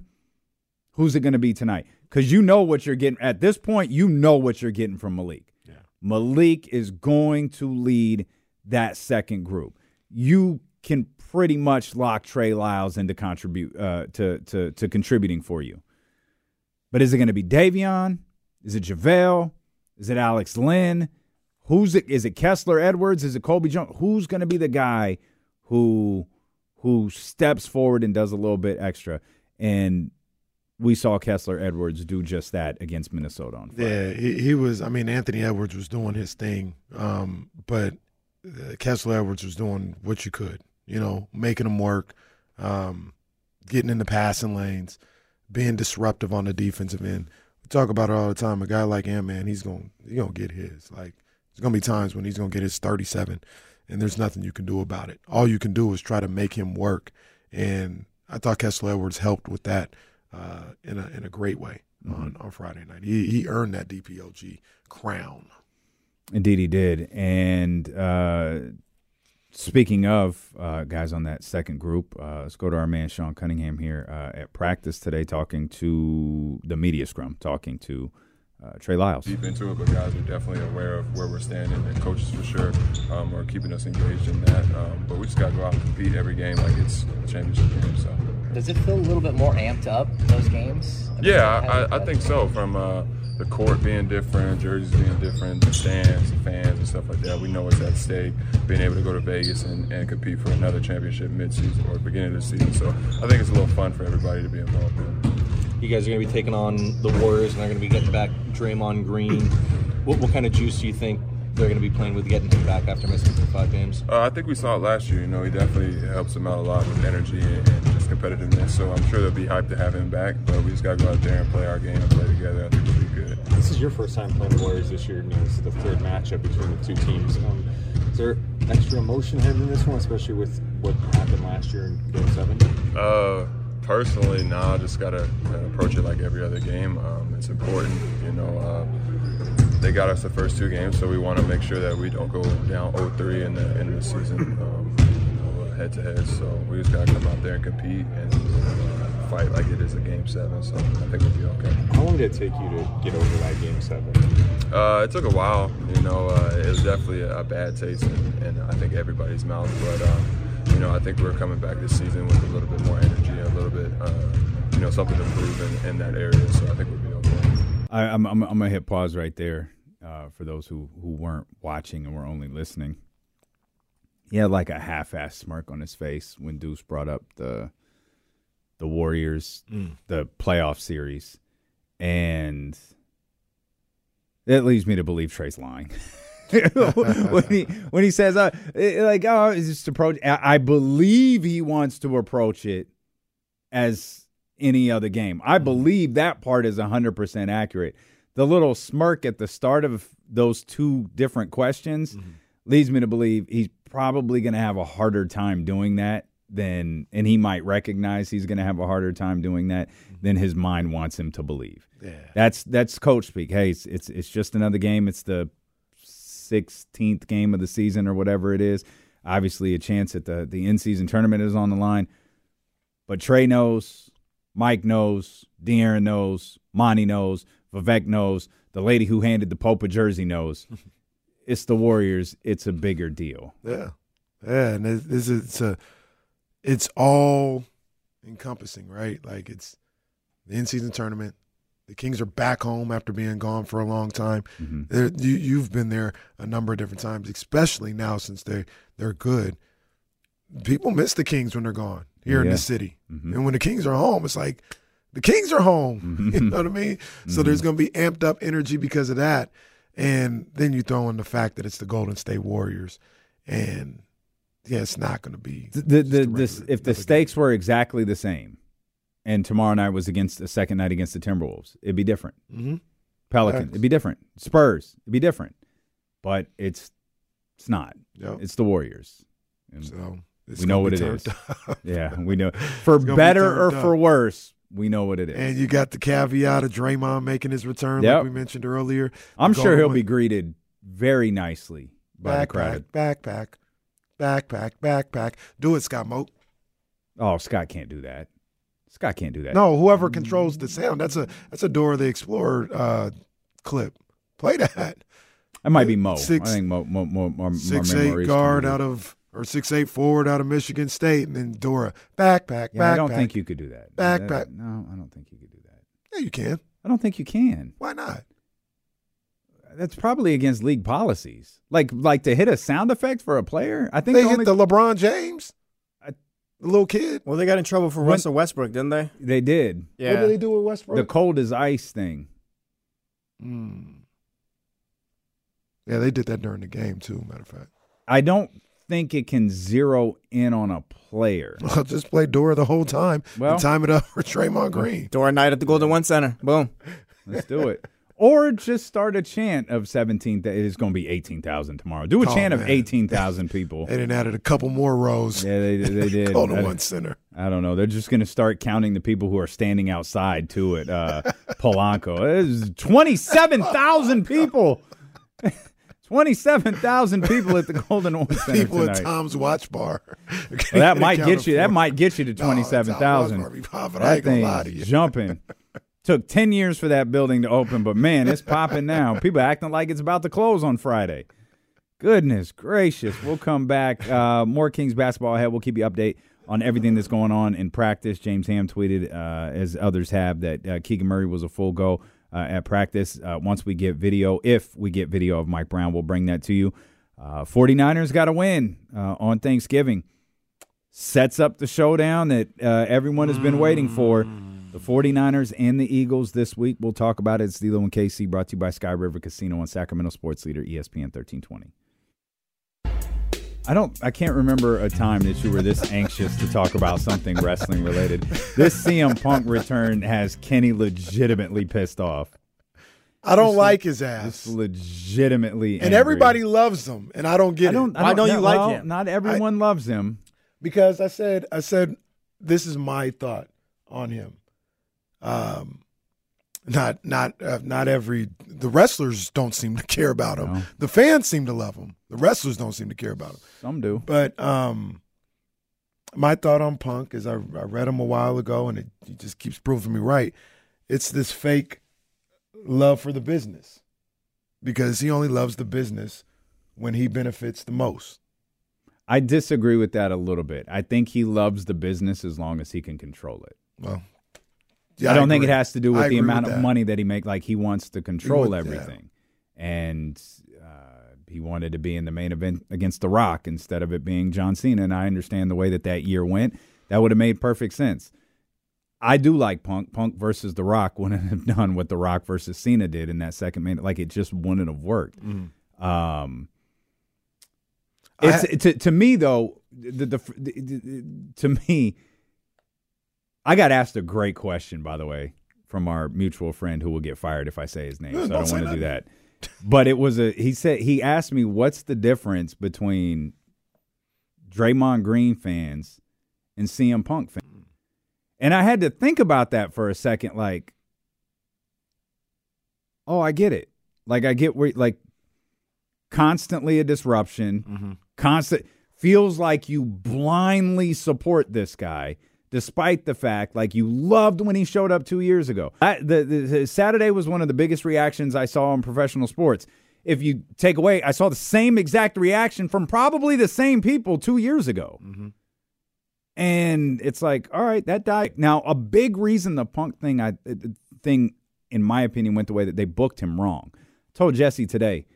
AEW? Yeah, it was like, I with all due respect to Darby Allin, I don't care. Mm-hmm. No, I don't want that. He better, I believe, this is my opinion, if it happens in front of that curtain, whether the cameras are rolling or not, it's a work. The Seth stuff is a work. That's how I got 2 calls tonight. You bring Punk out to start the show, he puts that microphone up to his face, and Roman's music hits. That'll piss everyone off. Same scenario. Put the mic to his face, Seth Rollins' music hits, boom, you start to build that program for whatever show you're building it for, and Punk doesn't get to talk. But you have to start him with something that matters. I don't want Punk versus LA Knight. I'm out. No. If I see that, I don't care. Don't bury him, in his return.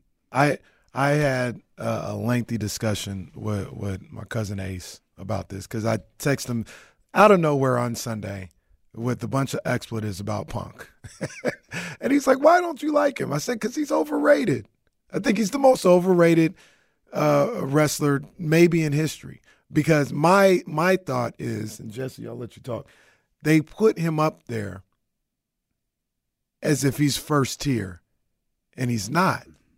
He's not a first tier. He's not Shawn Michaels, Hogan, Rock, Stone Cold. He's not there. You know what he was, though? He was Daniel Bryan before Daniel Bryan. I think he's on that tier. I think he's on. I told him this. I said I think he's on the same tier as Seth and Randy Orton. Yeah. So what those guys are like in terms of what a combination of in the ring, on the mic. They are the best. Daniel Punk, like they're the. What they're not though is the guy that you build the company around. They're not the Roman or the Cena. Mm-hmm. I mean, to a lesser degree, but so like Randy Orton, they kind of tried to make Randy Orton that, and it didn't really work. I'm with you. He's on that second tier, but he's almost like in between those two tiers. You can't build the company around him, but he has everything it takes. Like, he got over because he was really good. He got over because he could talk really well. People forget, leading into that famous promo, he was an announcer because he was healing from an injury. And he got over as a babyface because he was so good as an announcer. And this was coming off of that Straight Edge Society stuff, that was like the Judgment Day before the Judgment Day. It was crazy. Yeah. And he's so good, it got to the point where you couldn't deny him anymore. And the right combination of events led to that Money in the Bank in Chicago. And real quick, I don't want to hear what Jesse got to say. But my whole thing with Punk, when I said he's just about he's good, he's great for everybody, because you hear stories of, even Seth has said, he helped me out a lot. Yep. Jay talking about he helped me out a lot. As long as Seth is at the top, he'll help the other people out. But this is what I always say, and that's what I told my cousin. As long as Punk is at the top. As long as Punk is at the top, he'll be good. He'll be great. He'll be James Harden. Well, when everything's going good. But I say Punk could never do what Seth Rollins just did for the last year and a half in WWE. Seth was at the top, and he accepted the fallback role so this bloodline thing could go down. Punk would have caused chaos and probably would have gotten fired or quit. Even though the bloodline was best for business. I don't think, and Seth was like doing angles with, what's my man, RK Bro guy. Like, he was feuding with him. Punk would never do that. He would have caused a disruption.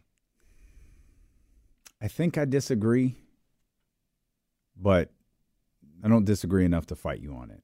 Did you want to weigh in? Like Punk, like I like and this Punk is congratulate. Take your victory lap. Yeah, you know what? By the way, I'm Booker of the Year. By the way, I got The Rock and CM Punk. You guys are welcome in the chat. Take your victory all the wrestling lap. fans. All right, I did this. All right, I did this. Finally, I got concerned. They put the copyright graphic up. I was like, oh man, poor Jesse. And then the music hit. It had the people buzzing on Saturday night. It did. I think people don't like Punk because, like, the stuff you mentioned, like he is a jerk. You could, like, people said as much. People that deal with him, he's a jerk. Me, I don't care about the AEW backstage stuff. I care less about that. He's on TV, he's entertaining. That's why I like him. He gets a reaction. Like yesterday, people in the chat saying he's overrated. He was trending up until he was top 5 and trending on Twitter up until last night, showing it on Saturday. He's not overrated. He's a 10 out of 10 on the microphone. He's a 10 out of 10 in the ring. The issue now is he's proven to be problematic. He and lost in all of that. He gets hurt a lot. So, because he's older. Like, he hasn't been in the WWE since like 2014, 15. That's the other thing that I was talking about too. I told my cousin, because I'm like big on the moments and legacy and stuff like that. Since the pipe bomb, what has he given us? That's almost 10 years ago.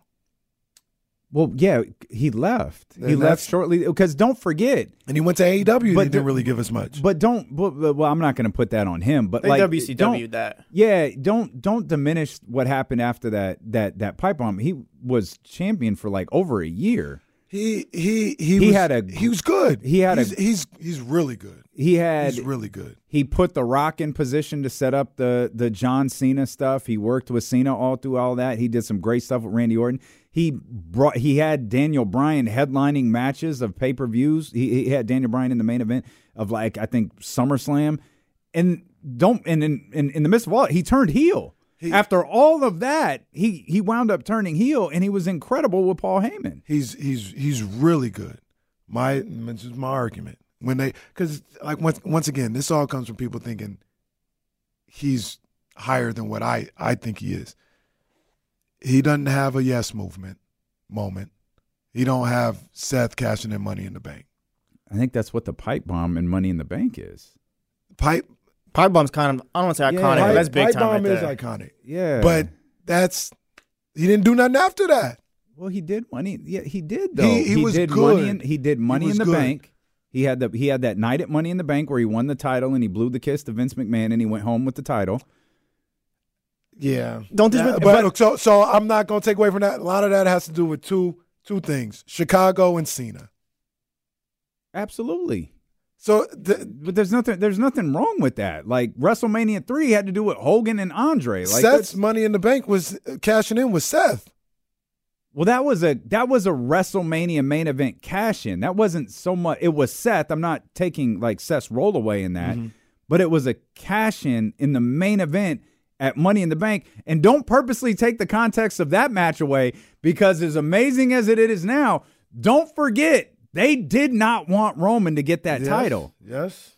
They meaning the 70,000 people at Levi Stadium. Yes movement. You ain't got nothing like the Yes movement.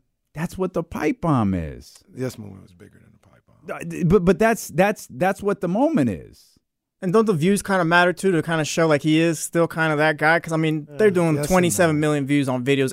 Whoever's tweeting about it is doing numbers. Yes and no. Because that matters now. No, because like I told my cousin, he tried to bring that up too. Conor McGregor will do numbers too. Well, it's not wrestling though. That's different. He's a bigger deal than he might not be as big as some people think he is, but he's a bigger deal than you're giving him credit for. No, because I recognize that. He had the Twitter buzzing on Saturday. But you know what my you can't issue take is? That away from him. Like, what type of ass would I look like if in a year I go to work at 11:40?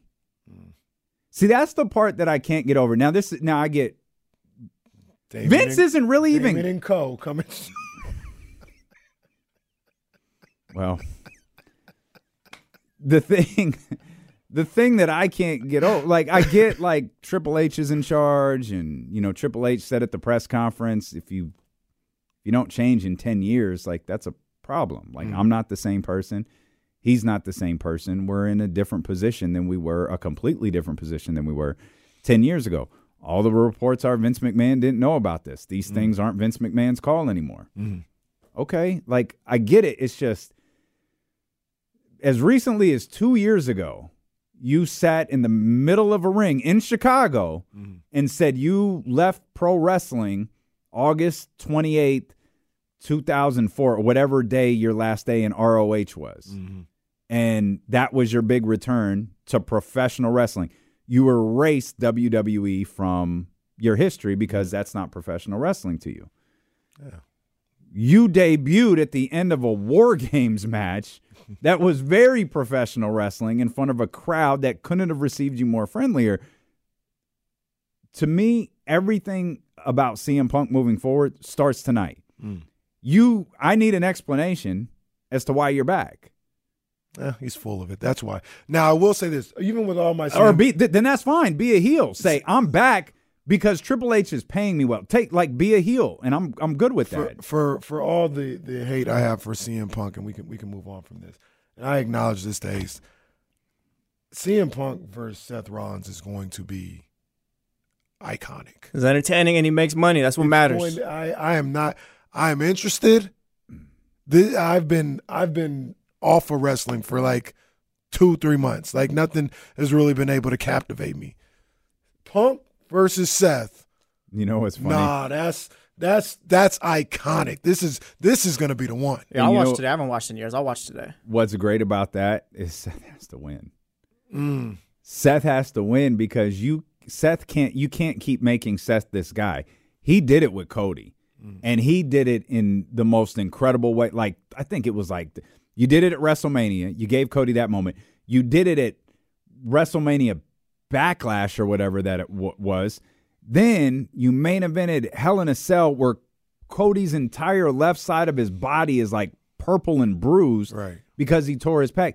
You did it again then. You can't do that here.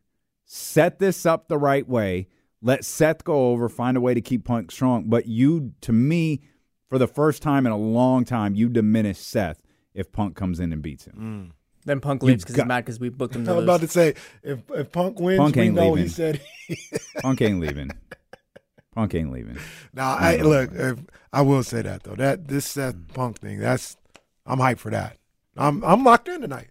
I'm locked in. I'm and watching. both can talk. Both will keep you interested. I got distracted because I saw James posted video of De'Aaron Fox, where James, I believe, speaking only to us, wrote in the tweet, "Hey, just a warning, but there's an F-bomb thrown in the middle." Shout out James Ham. Thank you, James. Best coworker in the game because he knew we were going to play it. He's like, hey, guys, just a quick warning. Don't play it. Thank all you, right. James. CM Punk returned. Can we see another one tomorrow? Keegan Murray was full participant today. Oh, yeah, Keegan that back. was a good segue. That was very nice. I learned from you. I learned from the best. That was very good. It was very good. Keegan back.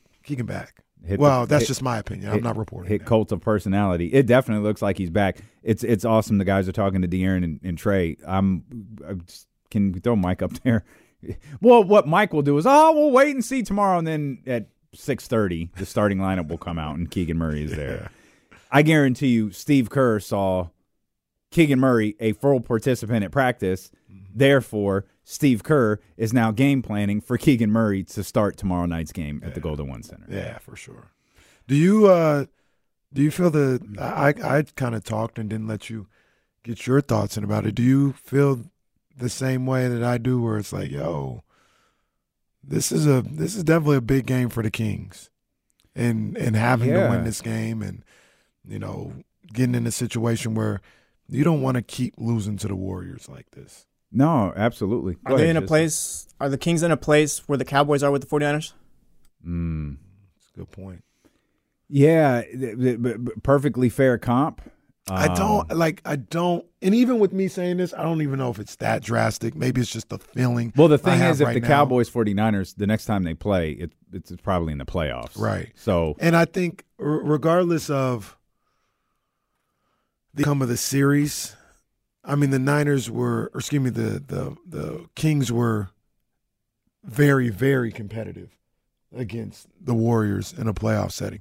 The Niners have just destroyed the Cowboys. The Cowboys, there's a part of the Cowboys that feel like we don't even belong. Well, they don't feel that way. But us looking at it like they don't even belong in the same discussion. I don't think people about Kings and Warriors. So this to me feels kind of like the Eagles one-score game things. You can whatever your lenses are is how you're going to see it. And I'll ask, so it looks like the Cowboys aren't in another tier. But what's worse, and I know it's preseason, but just work with me here, Clay and Steph hitting game winners to beat you. And it's the constant, because to me, it's like, man, we're good enough to beat other teams. I'll use your Cowboys 49. We're good enough to be 13-3, 14-3, whatever we are. And God, we can't compete with this team versus we are good enough to beat them, but we can't. Like that's how I look at. That's why the Steph preseason shot bothered me so much, because it's like, God damn, they still have Steph, and you can't do anything about it. And then you have a situation with Clay where it's like, well, Clay's not Steph, but damn, he could do it too. I don't know which one. I brought that up because I don't know which one's worse: not being able to compete or competing, and oftentimes looking like the better team and still not being able to win. I would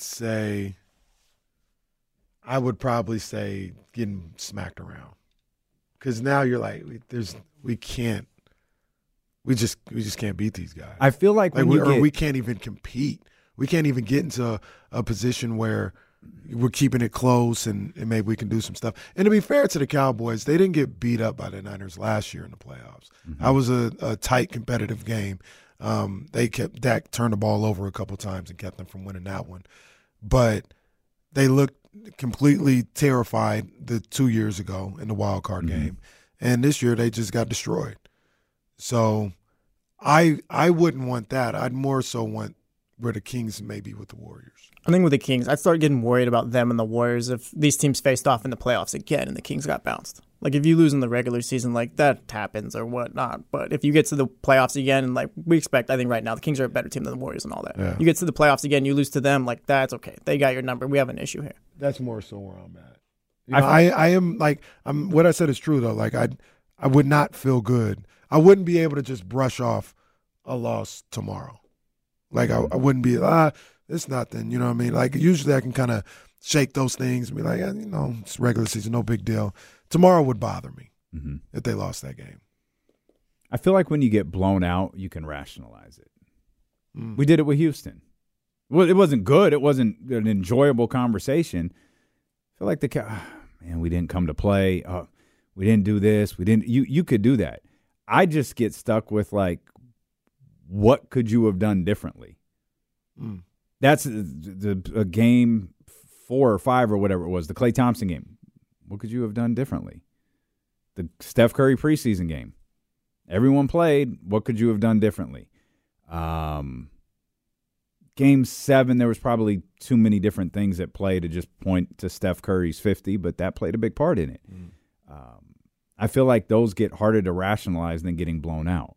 Blown out, you start – Game 7's a perfect example. The Game 7, we had a whole quarter to digest. Okay, it's over. The run is over. The season's going to end. You're still around. We're still around Marcus Thompson. We're still around, all of the Bay Area contingent that made their way. We're still around all our people, and it's like, okay, I can start to wrap my brain around this and the season and everything that happened. I think that brings a certain level of, like, I won't say calmness, but a certain level of levity to it. We even saw the way that the guys talked after the game, and even more so the next game. When you lose at the buzzer, that's different. When you lose in the final, in the buzzer is obviously the most dramatic outcome. When you lose in the final possessions, I feel like it's different because in those moments, you threw everything that you had. Game 7, you had it, and then you didn't. Steph put it away. You couldn't get rebounds. There's a million things that happened. And just like us, those guys were able to find levity in that loss as the loss was happening. You're not able to do that in close possession games. They play this team close. The difference with that, though, in these situations, there are built-in reasons/excuses for all this King stuff. In the playoffs, what do we say here? And a lot of people say Aaron's finger. He don't break his finger, they were going to win that series. Preseason game, it's still. I don't say that, by the way, but I don't. But I hear. I mean, he was affected by the finger.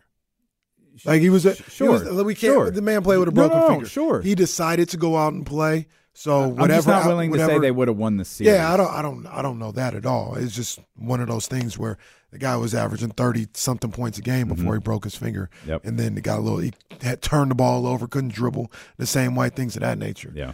So who knows what would have happened. The preseason game, still the preseason. It's still, I got you. The first game, now the Kings could point, the Warriors didn't have Draymond. I think they played better with Draymond a lot of times, or without him. The Kings could say they didn't have Trey Lyles. People outside of Sacramento might not understand how big of a deal that is for this team, but that's what you can point to. And then the second time, that was the third quarter run, right? Yeah. And then the second time, they didn't have De'Aaron Fox. Right. Tuesday, everybody looks to be there for the Kings. That's what it looks like. You're playing well. They're not. It looks like everybody's healthy. But their hero's back. Well, running down the aisle like Ultimate Warrior. By God, that's Draymond Green's music. So I think, strangely enough, the Ultimate Warrior got suspended a lot too. So. Yeah. You saying saying Draymond roid raging? Is that what we're saying? Allegedly. Is CM Punk the Ultimate Warrior? No, because CM Punk can wrestle and stuff. He's actually okay. Ultimate Warrior was really popular. Not my bag. I was a Hulkamaniac, which ages badly, but. Well, Jesse might not know that. The Warrior having both belts is bigger than anything Punk ever did. Yeah, but he had the belts for like a minute. Like he literally Literally had the belt remember for a all minute. that. Like, he Nobody care about all that. forfeited, and I think the Honky Tonk Man won it. or Mr. Ultimate Warrior Perfect is or the ultimate something. triple single wrestler of all time. Like, that's him. So the Ultimate Warrior is Draymond Green. Yeah. He's Hall of Fame. He's Hall of Fame. He's Hall of Fame, but like nobody talks about his talent. Like, it's like as far as like he never put on great matches and stuff. Wow. You do the extra stuff, the added details. I don't hate it. Yeah. I see him working. I don't hate it. I'm telling you, like, I don't hate it. Yeah, That's a good one. That's a good one. All right, so we're putting Warrior in the casket and sledgehammers. What are we doing that with Draymond Green? Who's in Draymond with sledgehammers? Yep, I'm with it. So tomorrow, I'm also with Jesse on when you take a step back and see, they might not even play the Warriors in the playoffs. So if they lost on Tuesday, it may not mean anything. Weird, because I saw someone throw it in the chat. Like, tomorrow's kind of a big deal. Like, is it It really? Is it, Well, though? It is. It is. Like, you know me, Jesse. I'm usually like, no big deal. We'll talk about it a little bit later. But usually I'm not really tripping off this stuff. But so you want to win this game. I do feel like the conversation is going to change, though. Everyone's in on the in-season tournament right now because so many teams are still capable of winning it. Once the quarters get set, you're going to start hearing, oh, this isn't that big of a deal. Once the semis get set, it's going to get louder. Once the finals get here, this is dumb. Go ahead, Jesse. Okay, so this is a big deal because of the in-season tournament stuff then. Both. You're playing, and in season has something to do it. But you're playing the Warriors with something at stake. That's it. I got you guys. Okay. That's it. Yeah, there's very clearly something on the line here. Okay. Kings win. They've won their group, and they're hosting a quarterfinal game at G1C. Okay, yeah, I think I'm looking at this more like this is a regular season game between the two teams, but yeah, with the in-season tournament, I get that though. We just don't know when. I tried to find it earlier and couldn't find that schedule. But we know the semi's Thursday, the 7th. Yes. Yeah, semis is Thursday. For those who are wondering why we had a live broadcast scheduled for December 7th at Sky River, it's because we were hoping the Sacramento Kings would be playing in Vegas. We'll come back. We'll talk more Kings. We want to talk about the 49ers as well. They got a win on Thanksgiving Day. Sets up a matchup with another team who got a dramatic win last night. That's the Philadelphia Eagles. More Kings coverage coming ahead. We'll try to find edited footage of De'Aaron Fox at practice today. If Mike Brown speaks, we'll bring that to you as well. It's D'Lo and KC, brought to you by Sky River Casino here on Sacramento Sports Leader ESPN 1320. Let's get to these phone lines, man. 916-909-1320. Our man Lazy. Lazy, what's going on, baby? Yo, Lo and KC. Fly like eagle. What's up, guys? Hey. What up, man? What's up, KC? Eagles, Niners, we coming for you. First of all, don't I tweet. I already tweeted that on Thursday night. All right, copyright infringement, okay? I was the first one to it. And HAL, y'all got something coming. Y'all got something coming. I can't wait. Our team, we keep coming back. We keep clutching out games. We about it. Hey, it's going to be a good game either way. I just had two questions for you guys. I'm staying on topic. First, with the wrestling talk, who do y'all think is better for Cody Rhodes or CM Punk? I kind of asked people in the chat that. And secondly, Warriors, Kings. I am beyond sick and tired of the Warriors and Kings, but I had a question for you guys, and I hate to ask it because I grew up watching them, but do you guys ever get like a whiff of like kind of like Kobe vibes with Curry? Because every game, even when the Kings are in it, you kind of feel like Curry's going to clutch it out and get the dub. Like, watching it's kind of eerie sometimes, but just had to throw that out there for you guys. Have we taught you nothing? Just ask you that. Seriously, have we taught you nothing? You don't ask two questions because one of them's going to get ignored. I think he asked 3. He asked like 10. Curry vibes, CM Punk, Cody Rhodes. And he did a music number, too. He brought up the Eagles and 49ers. He's out here singing records. Only one guy out here who can get more than 3 topics on his calls, and that's Mitch, buddy. That's right, Lazy. Know your role. Answer to the wrestling question is Cody Rhodes, but that's not the subject we'll be on. I agree, too. Sorry, Jesse. I agree with that. There's strong. Although I don't think Cody should beat Roman Reigns. I think it should be Jay. I disagree with that, but I don't know. We did the math. There's still a lot of time before Punk gets to Hogan. They'd have to get through WrestleMania as champion. Punk gets to Hogan. Roman means. Roman gets to Hogan's run, and then it'll just be Bob Backlund and Bruno Sammartino ahead of him, and he's nowhere near either one of those two. Both of those, I think, Backlund was like 2,100 days. Bruno's 2,800. Roman's at 11. Jeez, wrestling must have been in the dumps if Backlund had it for 21.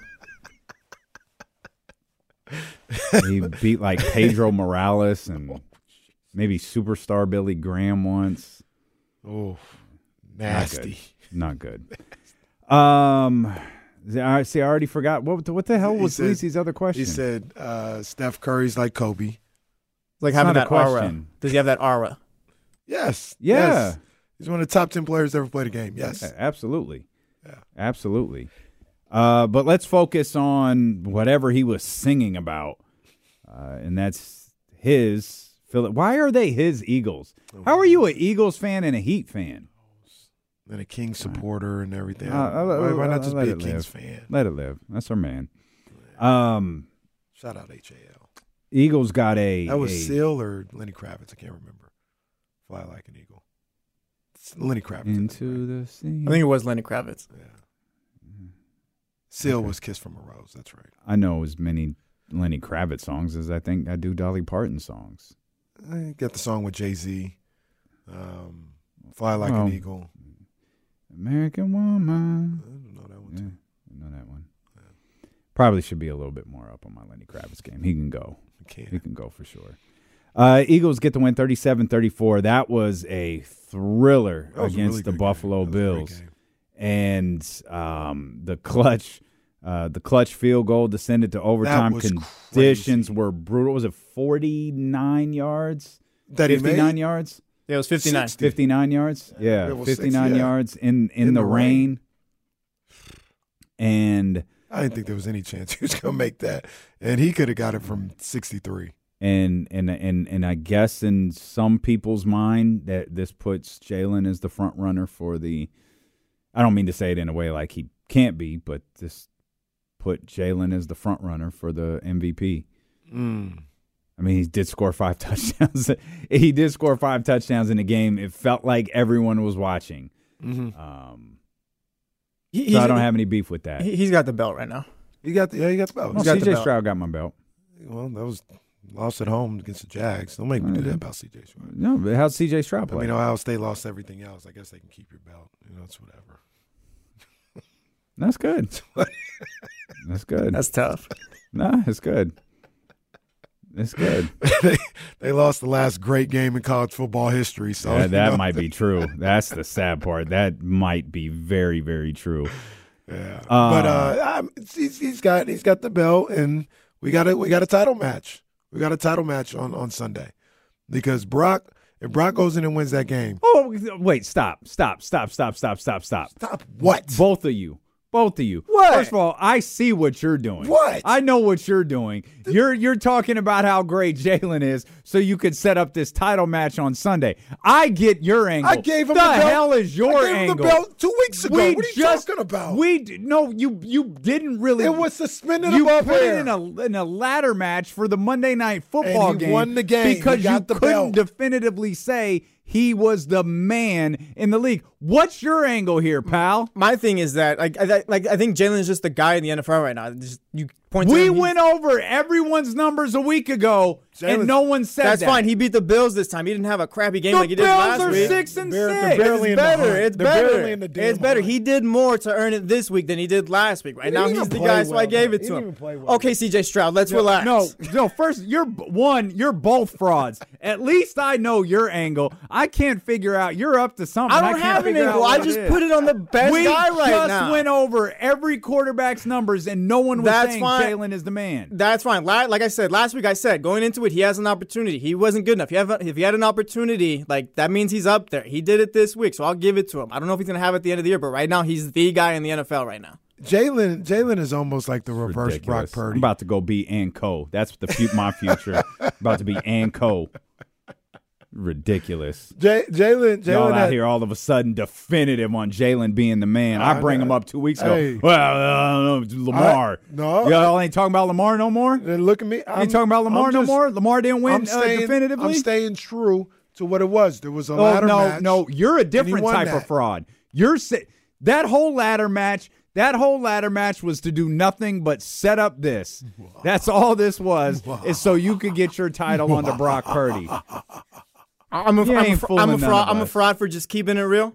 No, I just don't know what your angle is, because no one was definitive Jalen was the man a week ago. Well, if I'm keeping it real, I think Tua's going to be up there at the end of the season and all that. But is there an Eagles-Dolphins matchup that I'm not aware of later on this year? No, there's not. But I think Tua's going to be up there MVP and all that, just given they got a cake schedule coming up, and if he wins a couple games at the end of the season. The interesting thing about Jalen, and this is, I think he should have won it last year, especially when he got hurt. Yeah.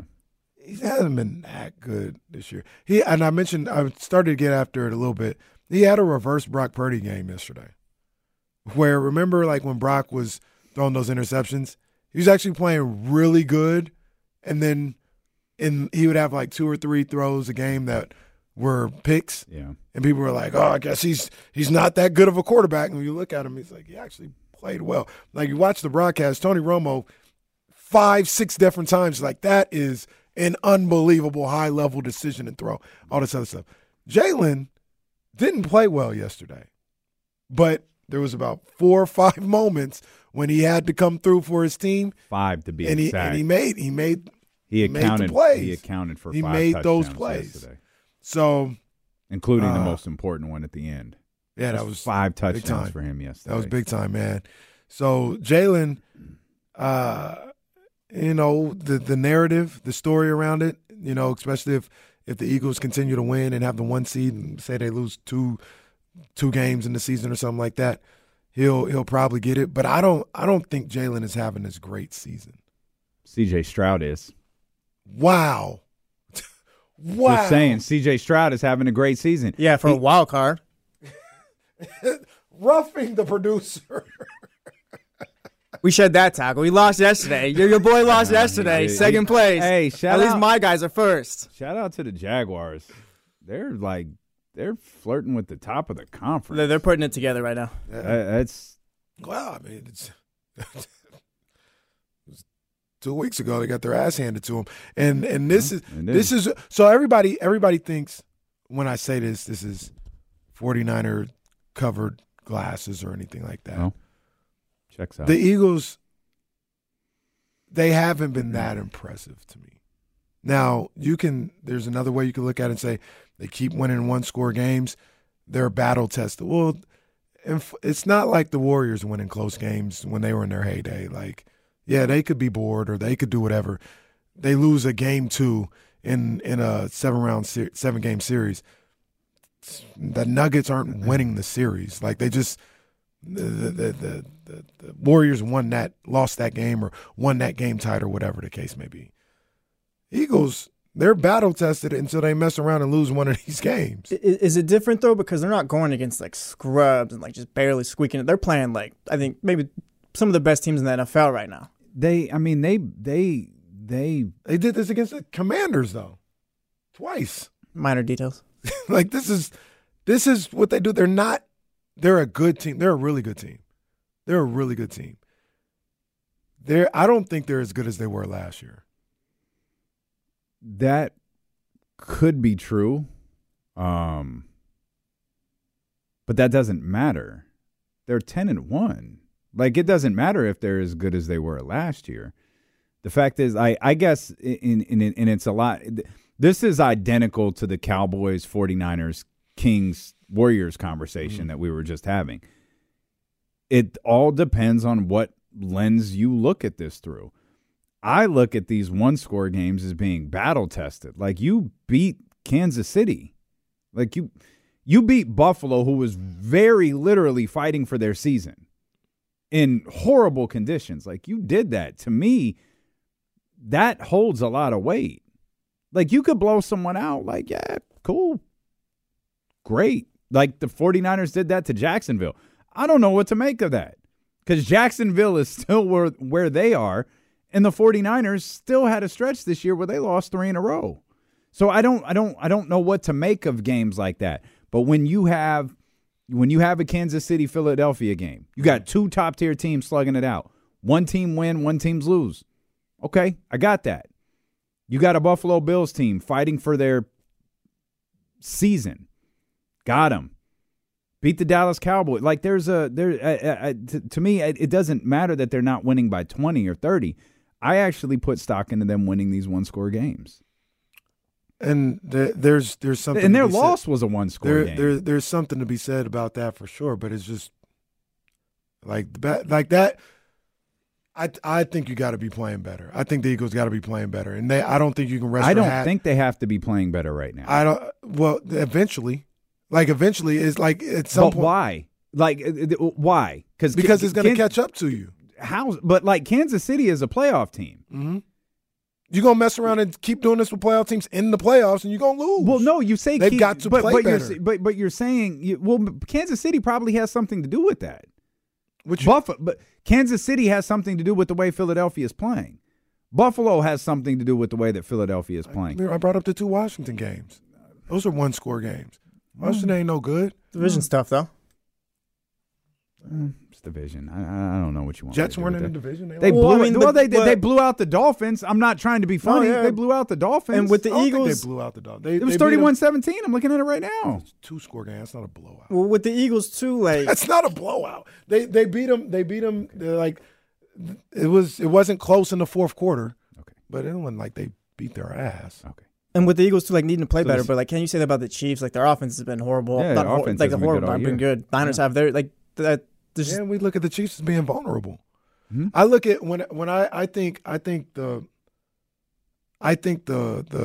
none of it really matters, and we'll get into that as well, because at the end of the day, you got to play the games, and whether or not the 49ers are better or not, whatever, you just got to Eagles are playing well, whatever.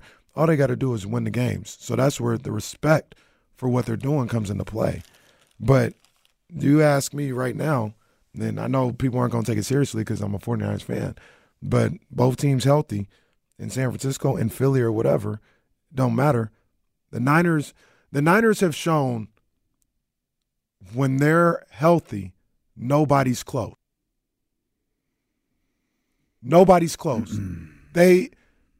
Nobody comes close to them when they have their team. And I think that's what it comes down to. They could lose those guys in the first quarter again next week. Football is football. You got to go out there and play. Nobody is guaranteed full health. But I look at these teams when everybody's right. That's how I always look at it. If everybody's right, who's the best team? When everybody's right, I think the 49ers are clearly the best team. But that's not how football works. That's not how any sport works. Well, it might. Rarely. I mean, we don't. It rarely works like that. The majority of the time, it does work. Well, especially week 13. Like you might have available, but they might not be healthy.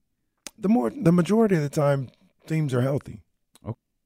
You think this Eagles thing? You think they're legit 10-1 closer to that? You think they're closer to what Steelers were when they went 11-0 or whatever it was a few years ago? I think they're somewhere in between, and this is a deep pool. That's insane. It's a deep pool. I think they're somewhere in between, because Niners fans used to think this way about Seattle.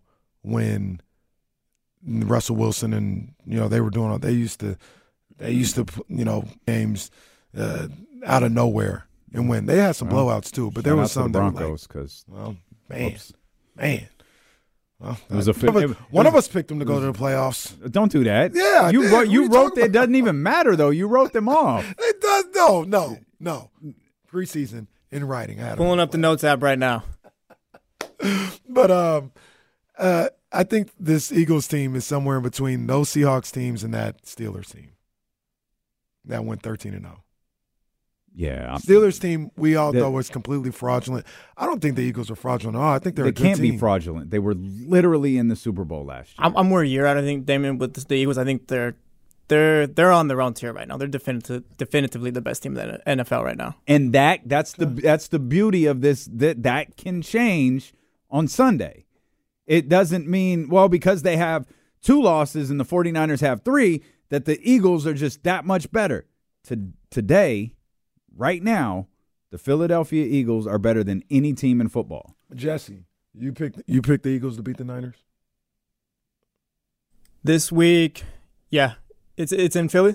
It's in Philly. Yeah, I'll go Eagles. I think they're the best team in football right now. Okay. But you can't say what you just said and not know where to go.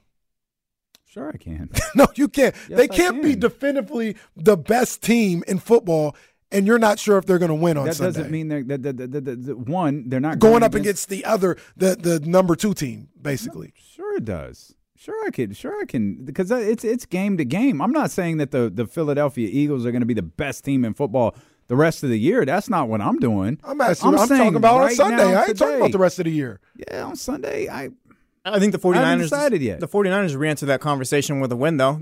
Those 3 losses in a row did take them out. Yeah, absolutely. They can re-enter the conversation with the win this week. But we talk about the caveats and everything. They'll point to the fact that we were down 2 of our best players. That's football. Okay. They still lost 3 in a row. I can't change that.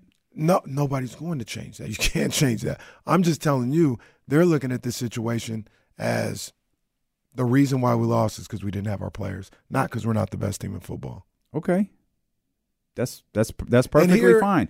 And none of this matters. What I think going into Sunday doesn't matter. What you think, none of it matters, because the best team in Week 13 means nothing. It means absolutely nothing. That's the point of all of this. This is a lot of fun. This is fun. This is going to be a fun game on Sunday. I don't want to say I don't care, because I do want them to beat the Eagles. But if they got to play the Eagles twice, I don't want them to win now or in January. And in January. So that's interesting. All that matters. Because what my gut tells me is amped up and I do believe the 49ers are going to be amped up for this because of the way that the NFC Championship game ended. It's tough for me to imagine the Eagles getting them again. That's where I'm struggling a little bit, is like, they're going to get them again, and they're just going to shut all of that Brock Purdy noise up. Because what I envision, like, the 49ers get this, that Brock Purdy NFC Championship noise gets screaming loud, and it sets up for the rubber match when the time comes. And even with all that, like, I look at this, I'm gonna have fun this week. And if the Niners win on Sunday, I'm gonna have fun on Monday. I'm gonna have a good old time. But it don't matter like that. Like, this season for the 49ers is all about winning a Super Bowl. It's all about winning. The bye doesn't matter to you? I want it, but you still need some help, even if you get this game Sunday. Yeah, you still need some help, and you probably have to be perfect the rest of the way. And I think the Cowboys are actually going to beat the Eagles regardless the following week. I think Cowboys will get them. So where's that put Dallas in the conversation for one then? Because if those 3 teams are sitting, they've got 3 4 losses, right? No, the Cowboys. Yeah, they got 3. Cowboys got 3.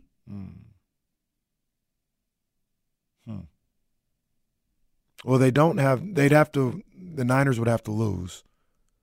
They need another Niners loss. So a 3-way tie would put the Niners. Oh yeah, because they played this year. Yeah, a 3-way tie would put the Niners at 1. Okay. Yeah, and I think the Niners, and then that wouldn't even put Philadelphia. That'd put Philadelphia like 5. Yeah, because depending on how the second place in the tiebreakers. NFC East would be 4, right? Regardless. Okay. They had a weird situation a couple years ago with the tiebreakers when the Niners were trying to get in, where, like, remember I was talking about it wasn't fair because the Niners were 1-1. No, they'd be 5. Wouldn't they be 5? Or excuse me, they'd be 5, the first wild card. Yeah. Okay. Because the 4 division leaders. You're right. They'd be shout out to Detroit. We're just ignoring the fact that they've got 3 losses on the season. Oh, well, like, you lose to the Packers in that moment, you get ignored. Well, that's some real Detroit stuff right there. They still got 3 losses on the season, though, and they got a weak schedule too. But if this shakes out the way you just laid out, this is a conversation now with 4 teams with 3 losses.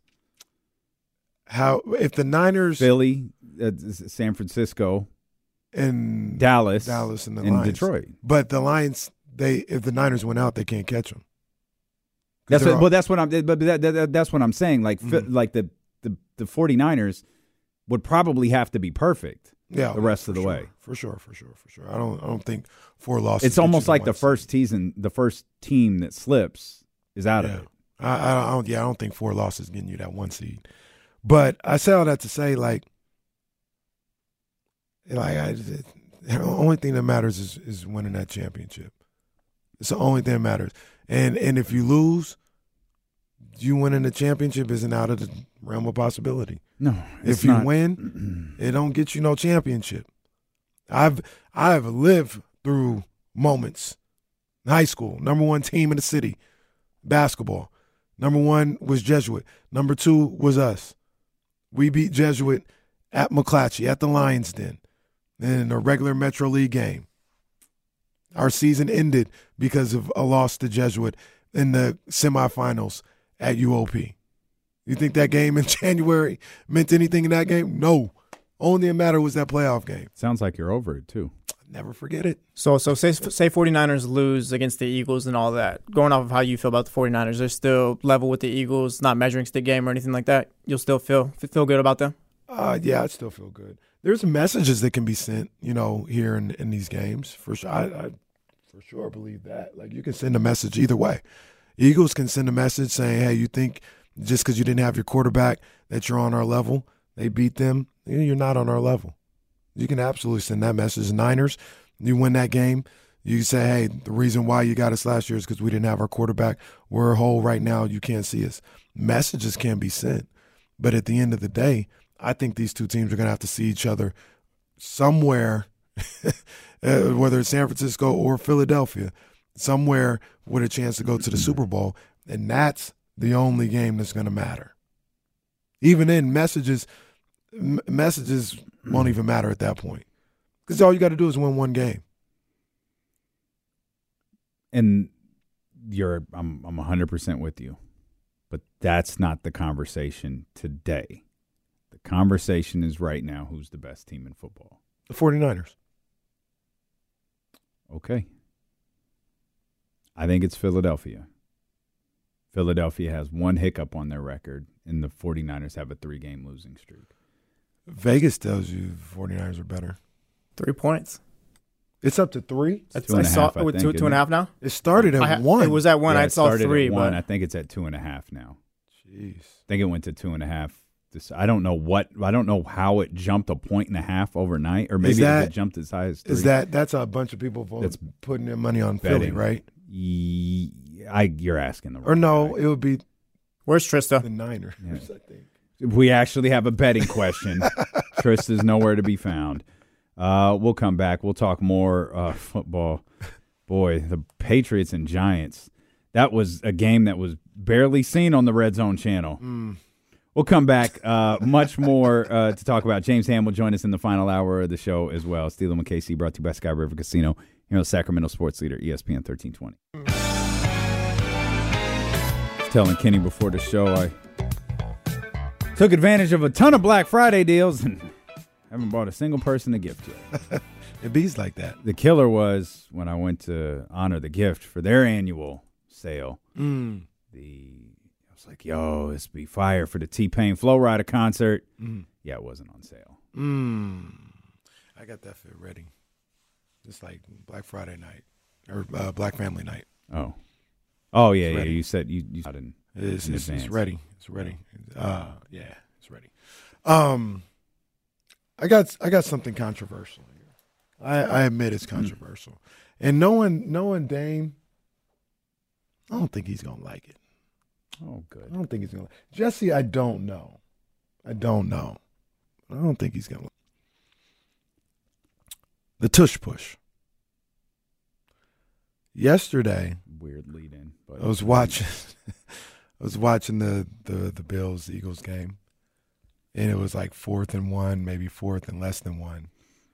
They were in the tush push formation, and one of the Bills guys goes off sides and kind of just bulldozers over the offensive lineman. I think that might be my strategy. They're not going to stop. To try to time it?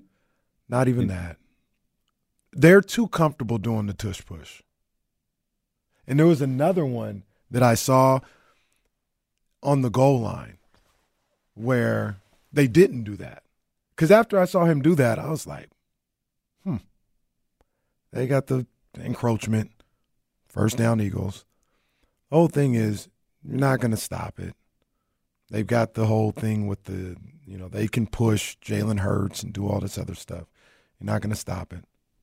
And they had another one on the goal line that they did. And this time the Bills didn't do anything. I might just go encroachment. And this is where it's controversial. Because I'm serious. Like, this is where at the end of the day, I wouldn't do it. But Devontae Smith out there, you want to be a blocker? I would run right through him. All right. You want to line up that way? It's unstoppable. At the very least, I got to make you think about getting in this formation. Because right now, they're just free. They're just, we'll get in the tush push. We'll put two guys behind Jalen Hurts, push through. Nobody's stopping it. That offensive line, Devontae, if they're going to have to take him out the game then. Somebody, not like knock him out the game, but like somebody else going to be a receiver on that tush push. You're not going you're just going to leave Devontae Smith there free for nothing to happen? I would run through them and get an encroachment. And especially when you talk about on the goal line, because you can't score a touchdown from that. I just keep doing it. So you're talking about purposely hitting them when they're not set. They're set. Just take the encroachment. I see where you're at. I see where you're at. They're too comfortable doing that play, and there's nothing you can do about it. You got to make them feel it. Yeah, they've got to decide, well, we're going to run this tush push, but, damn, we might get Devontae lit up. No, we don't need to hurt anyone either, but you need to feel me when I'm here. And that's where I probably wouldn't do it, like in all actuality, because I don't want nobody getting hurt. I just don't want them to be so comfortable doing that play. I mean, try and push that ball out too or something. And if they had to think about it a little bit, like we could do the tush push, but Devontae's going to be out there and he's going to get lit up on an encroachment call. Let me think about it for a second. Because right now they don't think about it. They just do it. Yeah, I'm not against like the tush push. I don't think they should ban it or anything because these other teams can't run it. I think the defenses are at a disadvantage because there's a way they can't line up. Like the way the offense lines up to push you, the defense can't do that, I don't think. Right. Mm-hmm. So they're at a disadvantage. Like the way the Eagles run, it's unstoppable. So yeah, I'm with Kenny. I'm not like we're not going to injure people or whatever, but you're going to feel it this time. You're going to have to at least think about if we want to go for the tush push right here because there's a possibility Lane Johnson can get blown up on an encroachment. And those offensive linemen, they got to be one. Yep, we're going to do the tush push. I know I might get lit up right here. Once again, I probably chicken out at the end of the day because I don't want nobody getting hurt, like blindsided. I really don't want that. So I probably wouldn't do it. But I'm just talking to you guys. When the Bills guy did that, because that's what it seemed like he did. He's like, we're not going to stop this play. I'm about to go straight through this line. I saw it differently, and this is how I thought you were presenting it. I thought they looked at it as like, we're going to try to time this. You can't even time it. You can try. Well, that's what I mean. Like that's when he got the encroachment. That's what I thought he was trying to do. Was if we're not going to stop him, I'm going to take my chance at timing this perfectly, catching him, and being able to stop him that way. And then if I don't catch him, or if I don't time it right, it's a first down anyways. Either we sit here and they pick up the first down, or we take a shot at timing this right and stopping it. That's how I took it. Yeah, that could have been his thought. I don't think his thought process was, I'm going to just blow this guy up. I don't think that. Yeah. I think it was more so like what you thought about or what you just talked about. But I came across, they're too comfortable running that play. I wonder what makes that play so unstoppable for them. To be honest with you, sometimes what makes it so unstoppable, I think, is a lot of it is Jalen. Yeah, I think a lot of it is Jalen too. And the thing is, I know everyone I don't think Jalen could get hurt doing that, and we don't. It's kind of like, oh, the tush push, oh, it's cute, it's got a cute name, and God, this team is so good at it. Like, yeah, okay, until someone steps on Jalen's hand, trying to get I get why they do it, especially on the goal line or on a fourth. I don't know I'd run that play as frequently as they do on 3rd and 1. If you're running it on 4th and 1 or something on the goal, Okay. Mm-hmm. They run it on every and one regardless of the down number, and it's like there are some other factors in this that maybe you're just not considering because they haven't happened yet. Yeah, true. But it's a play that they just run better than everybody else. I think it starts with Jason Kelce. Sometimes I feel like that dude's getting a head start on that play too. He's not or whatever, but sometimes I'm just saying. Sometimes I feel like he's going. I don't know. I'm not going to start anything. And Eaton says KC just mad because there's no answer. I mean, I'm not mad about it. I don't like the play, but it's perfectly legal. I'm not bad about it. I'm just thinking about what I would do to stop it, because you can't stop with them, with that group, not with everybody, but with the Eagles, you can't stop it. So are we just going to concede the touchdown, or is there something that you can do? I don't think there's anything that anybody can do once the ball's hiked to stop them. But what you can do is you can make them think about it a little bit. Yeah, I got you. I think a lot of this, though, discredits Jalen's role in this.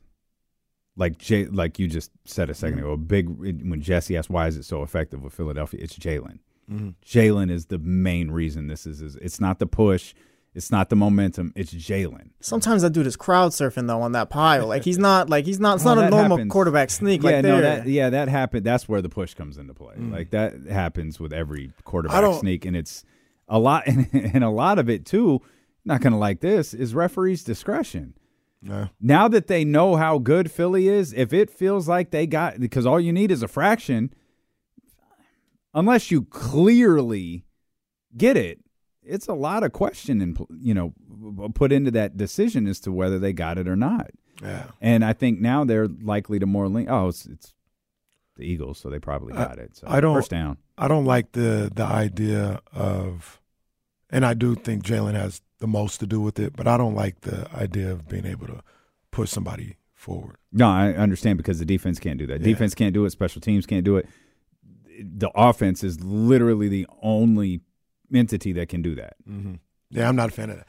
The other thing about this game too is isn't it illegal in college? It used to be. Wasn't that the Reggie Bush play? Yeah, that's when I learned it was illegal. Yeah. I don't know if they, like the NFL, is allowing it now or not, but it definitely used to be illegal. The other aspect of this game on Sunday is I, like much of the rest of the 49er fan base, want Nick Sirianni to go down bad. Can't stand that guy. I'm the opposite of you. I love it. Fans get to talk so much to players and stuff like that. I'm all for coaches and players and like talking back to fans and all. I love it. You know what the issue is, though, Jesse? You know what the problem is? It's Sirianni. Sirianni damn near Jason Kidd out here. Explain. You don't call no plays. He don't call no plays. Matter of fact, he had play calling duty stripped because he was so bad. So he out here. He a fan just like us, just like Jason Kidd. Did I miss something? The other day he was like, last week I think it was against the Chiefs or something like that. Their most recent game, not yesterday, but before that, he was like talking smack to fans. Game. Yeah, Chiefs game, I guess. Going into the tunnel. But it's just what he does. He's always been there. He gets in the camera, after they score a touchdown. He's a jackass. Didn't he do that a couple of years ago? And Jalen was like, bro, calm down. Maybe, probably. Yeah. Because Jalen knows you ain't doing nothing. Right. You're not even doing nothing. You talking all this. Now, if I was an Eagles fan, I'd probably love him. Just like I love Jim Harbaugh. The Niners and with Michigan. That guy was crazy. But Sirianni, I can't stand that guy. And like I said, he a fan just like us. That's why he be so animated. He like KC if KC was on the sidelines for the Niners. I think it's one of those. If he was your guy, you'd love him. He ain't got to make no calls. He ain't making no play calls, nothing. He's like, hey, what are we doing? Oh, that's what we're doing. All right, get him, Jalen. All right. You really think Nick Sirianni's Jason Kidd? What does he do? Well, I mean, a lot of coaches don't call offensive plays. He don't even have no input. He has no input into what happens on a Sunday afternoon they told or him, a Sunday night. The GM stripped all those duties of him. Nick's going up at the podium. All right, guys. Brian Johnson going to come talk to you guys about the offense now. So Nick Sirianni is just managing meeting times? I'm just pod now. I don't know that. All right, Brian, in charge of everyone's food order? Like, what does he do? We're going to have the D coordinator come in at 3:30, and then after that, we'll have the safeties coach in there. He's a fan just like us. He's watching the game just like us. So, man, not even timeouts? Like, he doesn't control anything? He's got the guy Nathaniel Hackett had. What was it, last year whenever he was coaching the Broncos? Oh, Nathaniel Hackett. Oh, yeah, I need to beat Sirianni. I need to beat that dude. All right. And then, look, at least Jim Harbaugh was Jim Harbaugh. Nick Sirianni, where the hell did you even come from? Jim Harbaugh, the NFL quarterback, almost went to the Super Bowl. Cheater. Stop. Don't do that. What's Michigan's record? Don't do that. What are we, 12-0? Is it 12-0? I think that's right. 12-0. That's impressive. How many? Yeah, matter of fact, because during the game, both teams were 11-0, and then after the final, it changed to Michigan 12-0, Ohio State 11-1. That's how I remember it. Right. And how many times was your coach suspended? What, Twice. Two different times. Yeah, two. That's right. Two different times. It's a team game, bro. It's a team game. He's been suspended for 6 of the 12 wins. It's a team game. Half of the season. Does Michigan need Jim Harbaugh? Hey, man. No, they got that dude who whines like a baby to coach them. You told him he did it for coach, too. Yeah, I'm sure they did. All of the film that they had accumulated from, Where's Waldo over the years, I'm sure they were ready. We didn't need film to beat that sorry-ass Ohio State team. No, don't say that. We didn't need film for that one. That's one where we didn't send the guy to. Like, don't worry about that. You see that quarterback? He ain't beating us. He ain't beating us, man. We ain't need no film for that.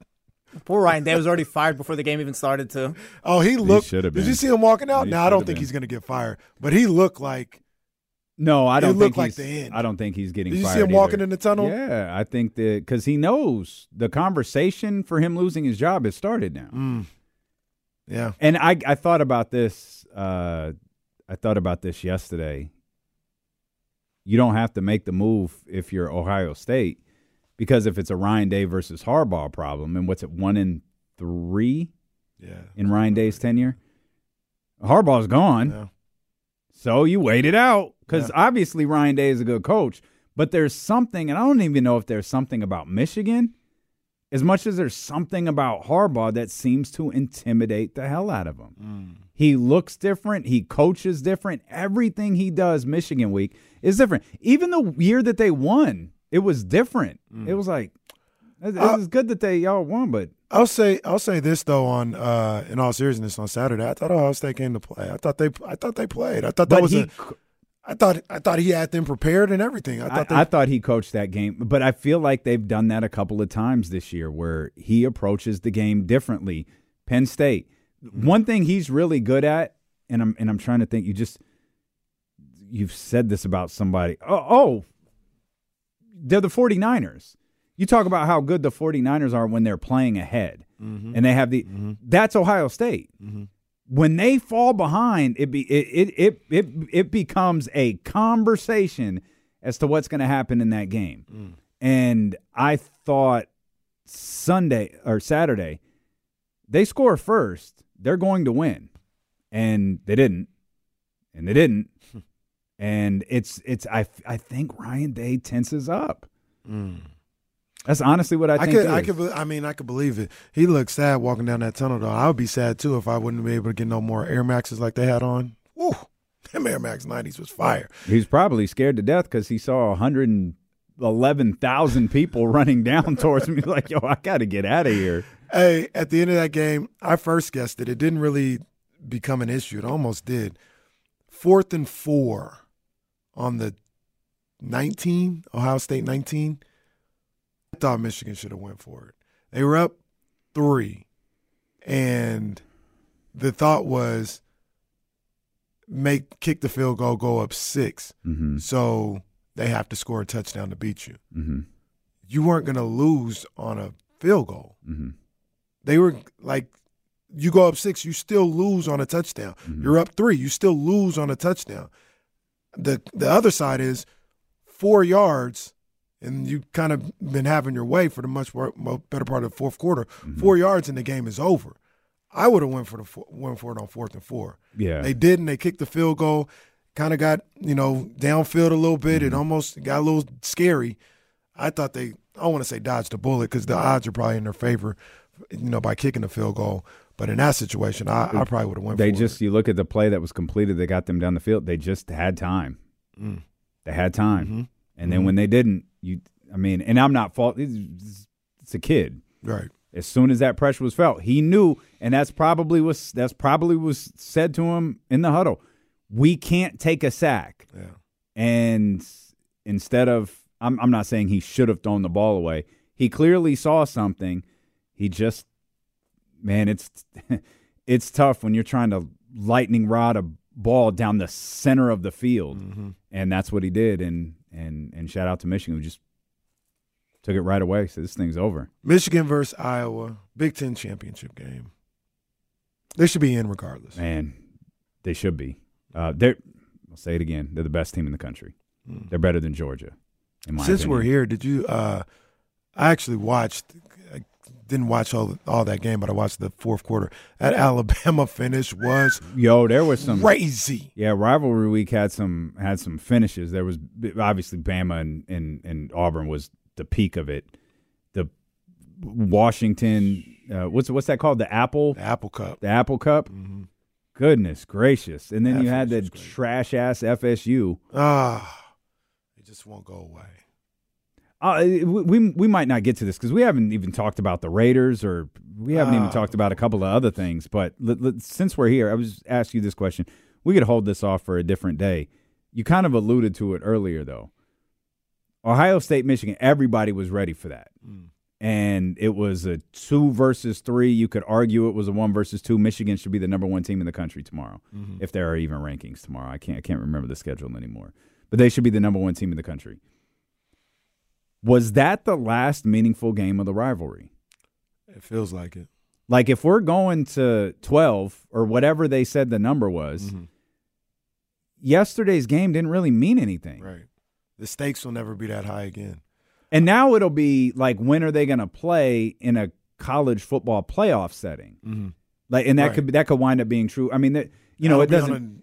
It might not be on a neutral field, but it's not going to be the same. Yeah, and like it doesn't feel like it now, but Bama and Auburn, those 2 teams will be up again. Like you go through all of these rivalries, and it'll be like, well, they're not gonna. It's not going to be the same anymore. No, college sports, and I honestly can't remember what my take was, because I thought they should go to 8. I thought 12 was too much, but even with 8, like it's not, college football never going to be the same. It's never going to be the same. I liked it exactly how it was. I didn't like the BCS era because I thought that was a little crazy with the computers. But college football playoff with 4 teams, I thought it was perfect for entry. Like they might as well not even broadcast that little silly show no more where they unveil the rankings. Yeah. I don't care, 12 through 1. It's never going to be the same. And you're losing a lot of these special days like we had with Michigan, Ohio State, the Apple Cup. There's never 12 great teams. And that's why it was always like, I think most people stopped at 8. Like 8 will work, and 8 will also give you, because what they want is the TV show aspect. They want that upset. Right. Give us the 1. And it'll probably correct itself, but we want that March Madness feel. It's like, man, you in getting to March Madness, you took away one of the most special weeks of the year. Yep. And that kind of sucks. Absolutely. That kind of sucks. Like one of my I've told the story. I don't care anything about Ohio State. Like, I like them because when I started watching college football, y'all know my best friend is from Cleveland. He liked Ohio State. It's cool. One of my earliest college football memories is Desmond on the front of Sports Illustrated in the pose. Like, I love that. And I knew that was against Ohio State. Like, I knowing the history, this is fantastic. Yeah. All of that stuff is going to go away. It's gone. College football. The kick 6, all of those different things that have happened with Auburn and Alabama. Oh, well, we'll see you next week. Cam going into Alabama and going to the national championship off of that. Like, all that's gone. And then, like, to be honest with you, the greed of college football and the way things happen, Pac-12 is dead. Pac-12 is dead. I'm a West Coast kid. I love West Coast college sports. I'll scouring the schedule earlier today, see what basketball games come on the West Coast. I love that. And the Pac-12 was obviously the biggest thing the West Coast had. Pac-12 is dead.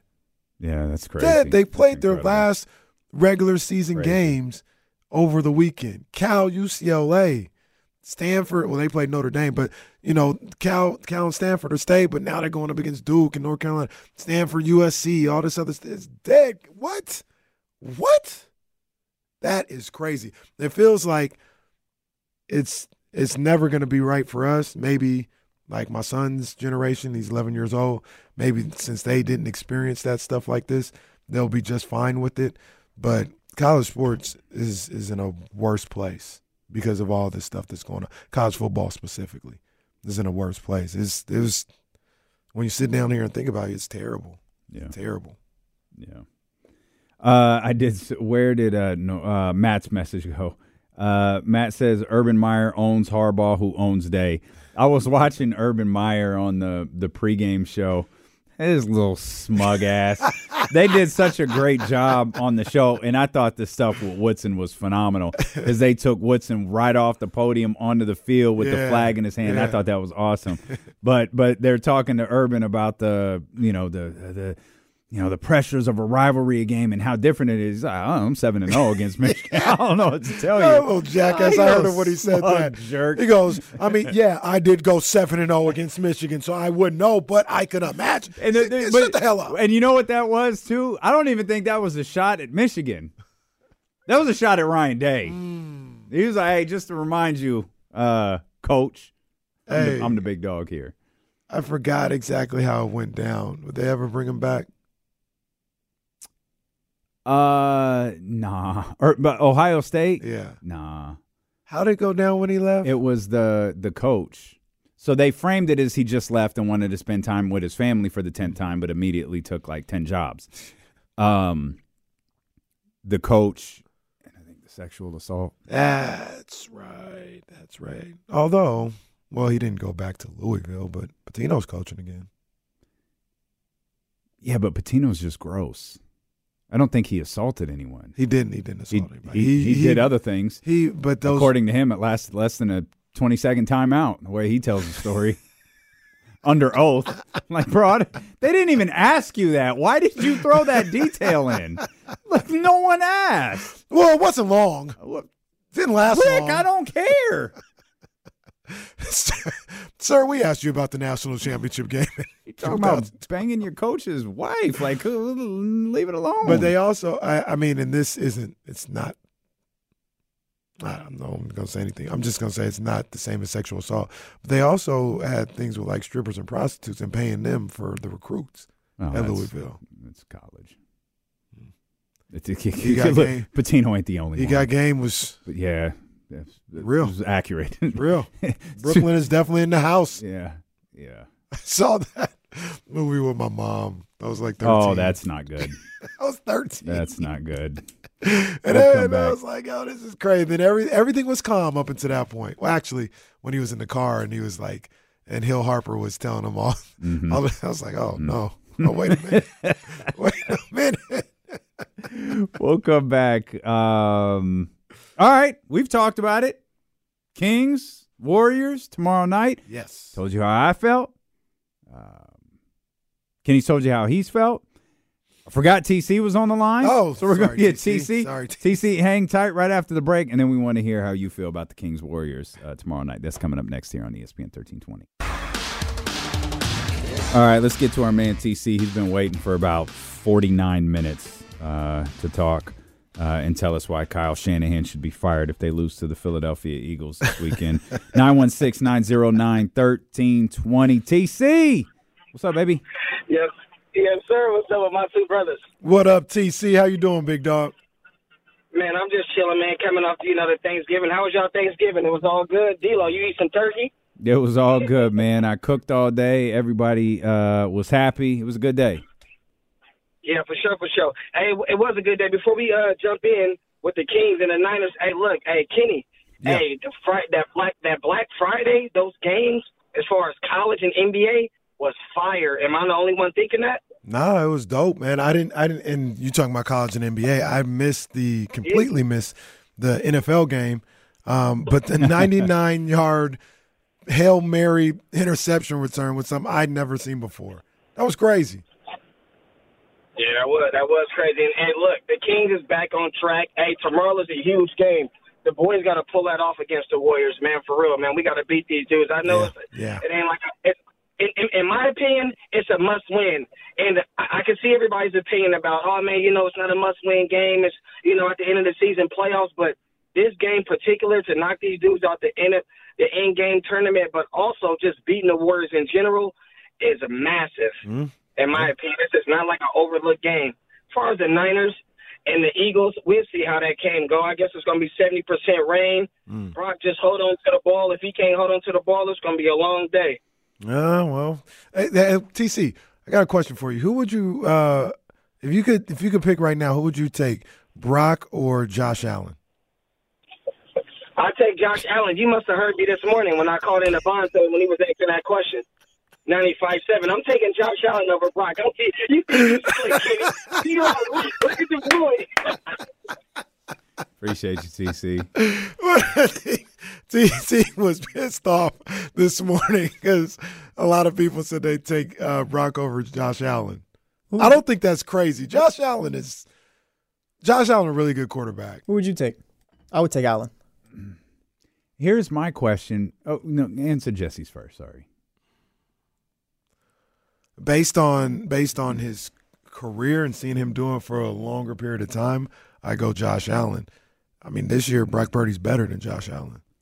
That's fair. But he's only played 1 year, so that's like saying I take a rookie over Josh Allen or something. Why don't people want to admit that Brock Purdy is good? Why is that so difficult? Well, we know why TC doesn't want to admit, but everybody else, I don't know. It's so it's one of the most confusing things in this year's football season is the refusal to admit that Brock Purdy is a good quarterback.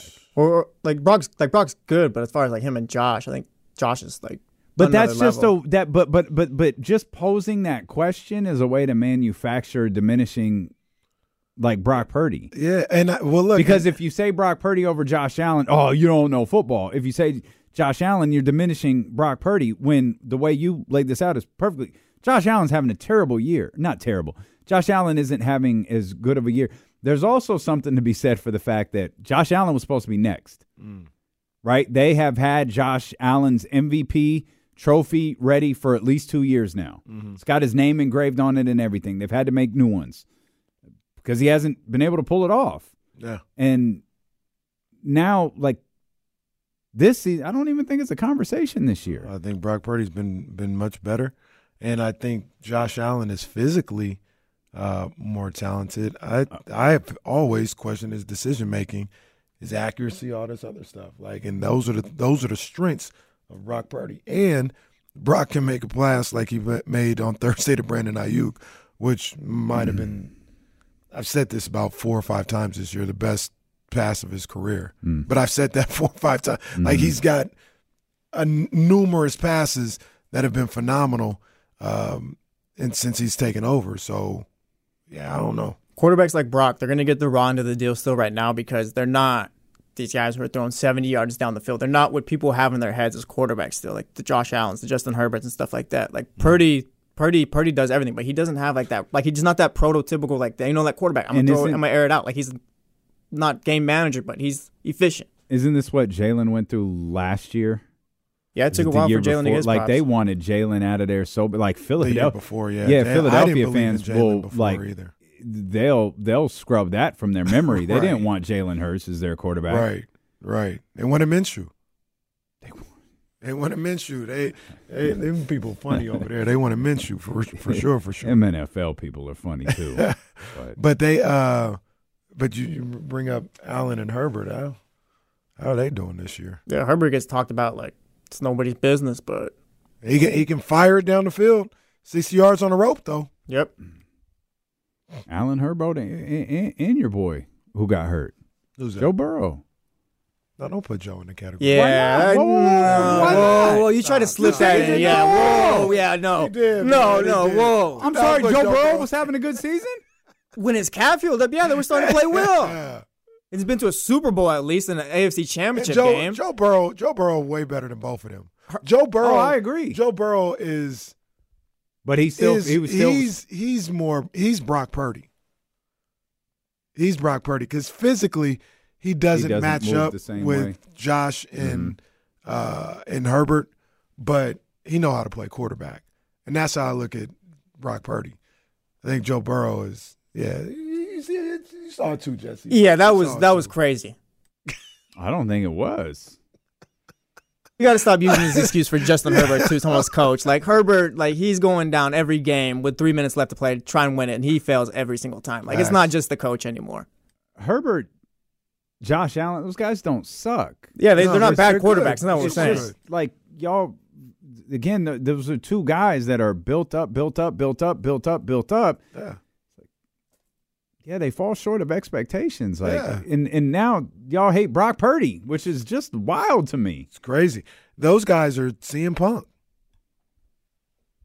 You know what's funny? You know what's funny about that is like I could see you wanting to get the joke off. Like I can see when you have a joke and you're ready to fire it. And I saw it. I didn't know what it would be, and I should have known it would be a way to get in another shot at CM Punk. Justin Herbert is CM Punk. Josh Allen, CM Punk. Brock Purdy is Seth Rollins.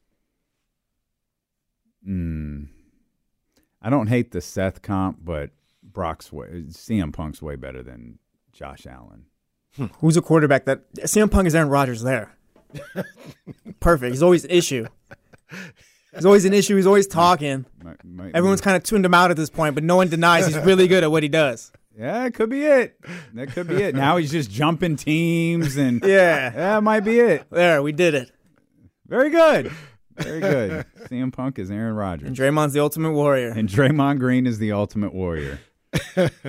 Let's go back to TC talked about how big of a game it is tomorrow. You think big game? It's a big game tomorrow. Yes. Are you? Yes. And so I'm going to throw this question out to everybody more than just you. You can even respond in the chatty house if you want. You can respond on social media. You could just nod your head in your car or at your office. Y'all anxious for this game tomorrow? It's Kings, Warriors, in-season tournament implications. Everybody's been excited about the in-season tournament. Everybody's loved the way that it's come off. Obviously, part of Friday's win was the fact that it was an in-season tournament game. Mm-hmm. It is funny watching guys. This is going to sound weird. It's funny watching guys in a 12-point game, 15-point game, 16-point game run plays like at the buzzer, like they're running plays in the final seconds of the game.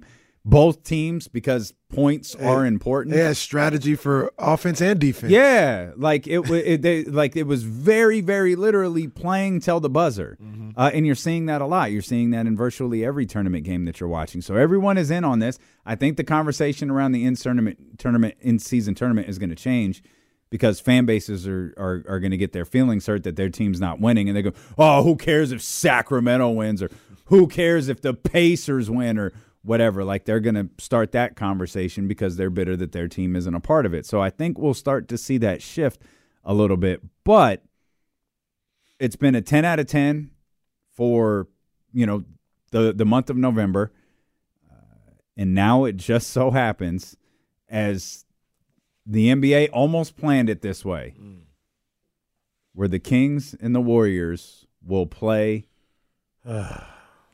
essentially for a spot in the tournament. Yeah, and it seems quite literally for a spot in the tournament, because I think that wild card spot has been sewn up almost, or basically by Phoenix, because they're the number 2 team and they got like a plus 54 or something like that. So it's literally, and like you said, Minnesota's in there as well, but it's pretty much win or go home for these two. National TV, Kings, Warriors.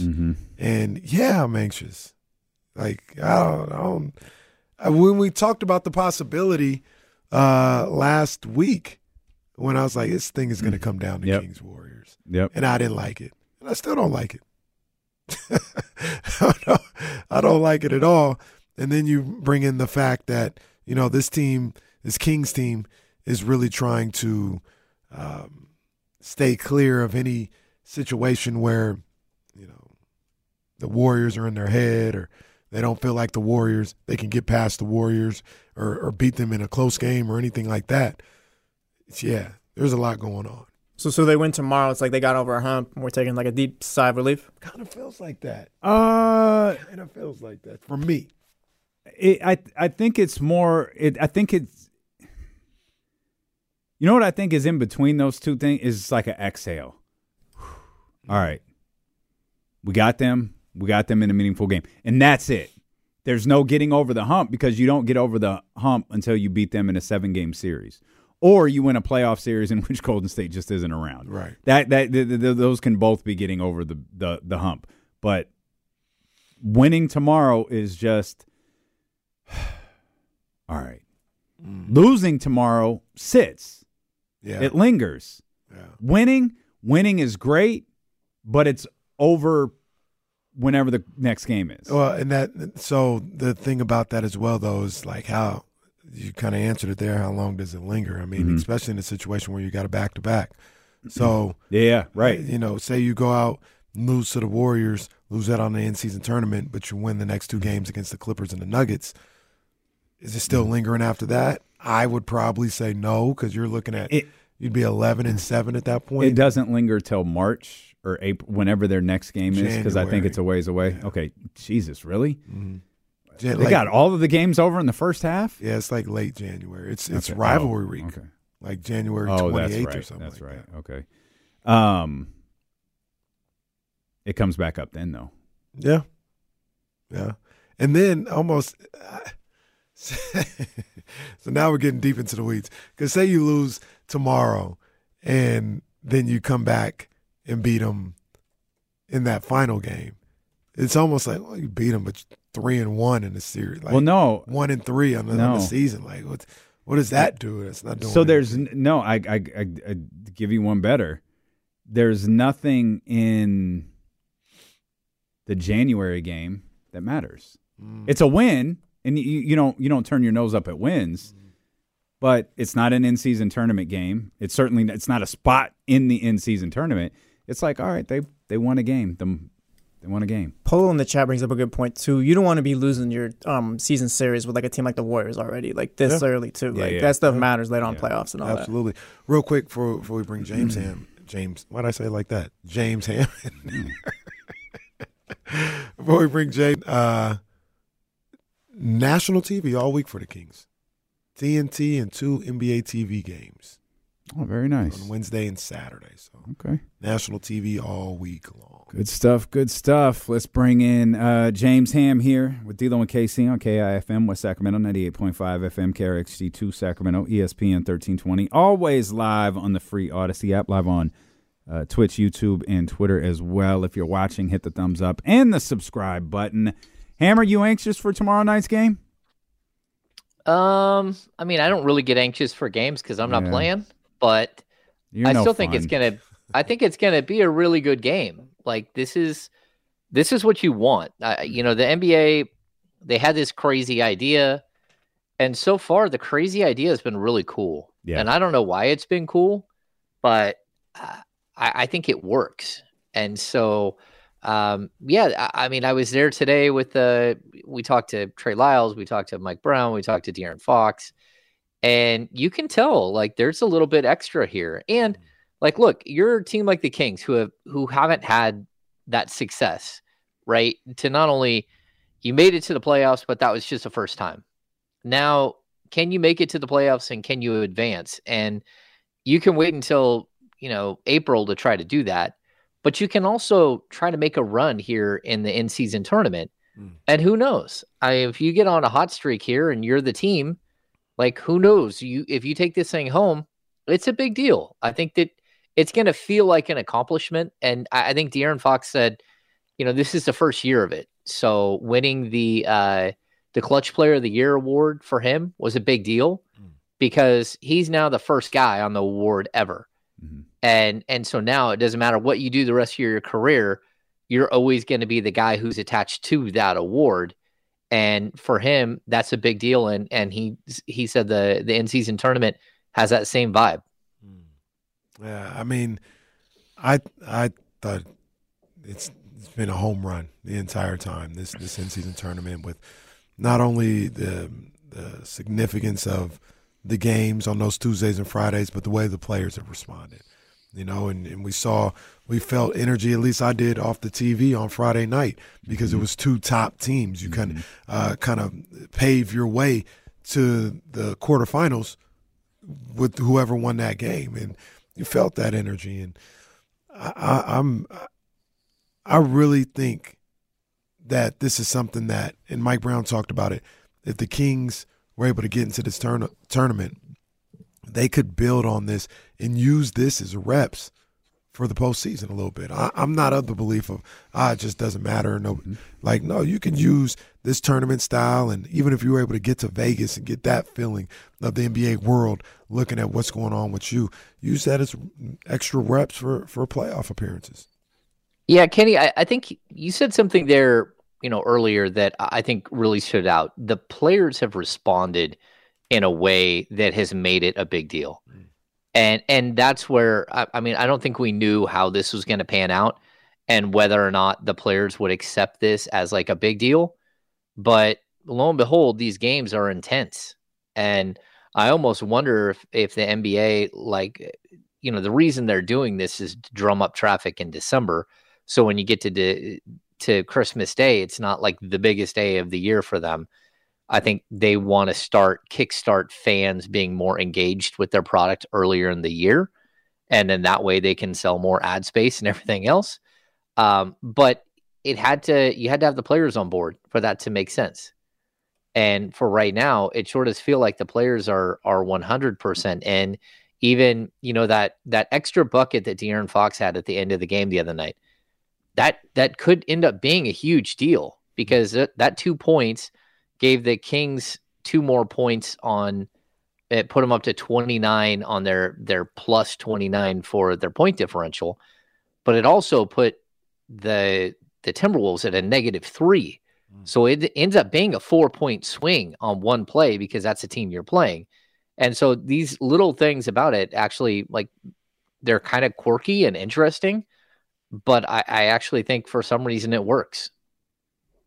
You talk about players being engaged. How engaged is Keegan Murray? I think that's what really matters heading into tomorrow night's game is how engaged is Keegan Murray into playing in tomorrow night's game? Did James not hear any of that? Is James frozen? Are we frozen? James is frozen. There it is. This was a new type of freeze. See, the best part was the sigh. Just what do you ask me that question? Almost like I asked him something stupid. Yeah, like you disrespected the man or something. like I just asked him the dumbest question imaginable. Like James is looking down at his phone right now. Like, can you believe this freaking guy asked me this question? That was hilarious. Did anyone have 308? He set it up perfect. He had some nice lead-ins. Yeah. Anyone have 308? We didn't have anything. I think the early 323 might be the winner. You imagine James didn't freeze this? I'm exiting out of here. I can't do this right now. I didn't, and people were predicting. I didn't think James was going to freeze. No, he looked like $1 million. Everything was great. Everything was great. Well, James has to reset. While we're here. But you know the rules. James has to stay on the screen until he resets. You know that. That's for sure. Oh, look, he's still – look. He just came back. He thawed. He thawed. It was fighting it the whole time. Like, come on now. I had to switch my phone. Oh, man. Okay. I was going to say real quick because we had questions earlier. The quarterfinals is on the 4th and 5th. So there's one Eastern Conference quarterfinal on the 4th. One Western Conference on the 4th, and then one from each on the 5th as well. And the semis are for sure. And then semis are definitely 7 and 9, 7th and 9th. Yeah, and then the other teams in the league have to play.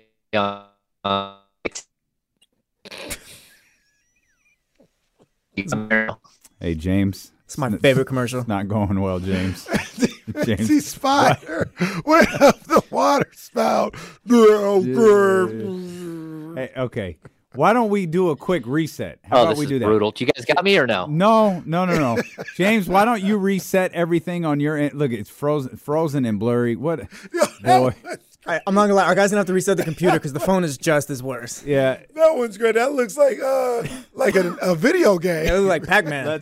Let's step out. We'll come back. We'll get as JR would say, we're gonna take our last commercial break. We'll get our last commercial break out of the way, and then we'll get James to reset everything, and we'll come back. We'll talk Kings basketball here on ESPN 1320. Hey, wow, Casey just. You want another line? Sure. Set this up for everyone. This is so tonight. Somebody's O has got to go. As when I say their O, I mean their number of wins as of late. Because Washington is taking on Detroit. Mm-hmm. They're both 2-14. Mm. And the Wizards, the calamity that they are, they're on a 9-game losing streak. Yep. Detroit is even worse. Yep. After starting 2-1, they're on a 13-game losing streak. So somebody's always got to go. It's in Detroit. And the Pistons. I really wish you'd stop saying that. Something about it sounds weird. What Michael Buffer said all the time. Okay. It just sounds weird. Somebody's always got to go. Detroit is favored by 2.5 in Detroit. I didn't realize that the Spurs had lost 12 in a row. Oh, it's getting nasty. I didn't know it was 12 in a row. Yeah, they're 3-14. Wow. Yeah, this is getting nasty in San Antonio. They got beat up again last night. Well, clearly they're trying to lose for Victor Wembanyama again. There's two of them. What's better than one Victor Wembanyama? Two. Is next? I always get confused because he reclassified. Is Cooper Flag next year? Or no, he's still in high school. He's going to Duke. Yeah, that's right. Slam Magazine. Well, shut up. Didn't have to do that. Well, we just touched on the longest next year. Losing streaks. Wait a minute. You didn't pick a team. Who you picking? Who you going with? Oh, well, anyone who watches it's going to lose. That's right. We're all the loser right now. I'm watching this instead of Monday Night Football. I don't want to see the Bears. Well, I mean, Indiana, Portland is the alternative. Philly, and what are you talking about? The Lakers and 76ers on. I got them at 4. Oh, okay, same time. I'm still gonna watch this. Okay. I mean, not equally, but I got my eye on it. I think Washington wins and covers. Okay, I'll go Washington. Jordan Poole goes 2 for 29. I'm going Detroit. Marvin Bagley saves the day. I like it. Who has the longest winning streak in the NBA? Any guesses? That's a good question. I'm gonna say it was Boston, right? Boston. It's Orlando then, huh? It's Orlando. Well, it's Orlando and Milwaukee, Phoenix. Book 7 straight. Big time bucket last night. Yeah, 7 straight for each of them. Milwaukee had that. Good. Yeah, Milwaukee had that crazy game against. Was it Portland? They were down like 20 something. Was that came Wednesday? Back and won. Yeah, that was a few back.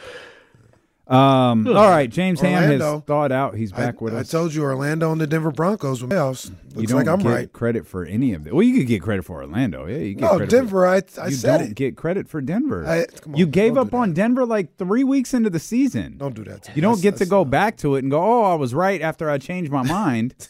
You don't get to do that. Don't do that to me. I said Denver. Dame's keeping receipts. He's got them their receipts. Jesse has all of them stored in his phone. The question that I really elegantly threw to you when the first freeze occurred was Keegan Murray. What do we know about his availability for tomorrow? Yeah, he practiced.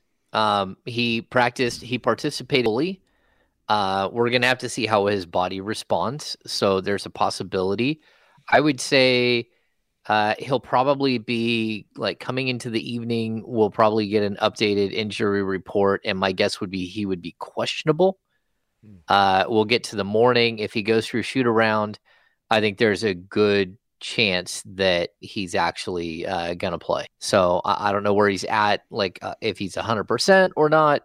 Mike Brown wouldn't like gauge how far along he was. But it does sound like there's a good chance he does play tomorrow. I like that. I like hearing that. Since he's been out, Harrison Barnes has played pretty well. And, is this – you look at him averaging, I think you said 17 in the last 4 games. Mm-hmm. Keegan's been out for 2.5 of those games. Is this kind of Harrison Barnes checking in, waking up, whatever? I don't expect him when Keegan comes back to average 17.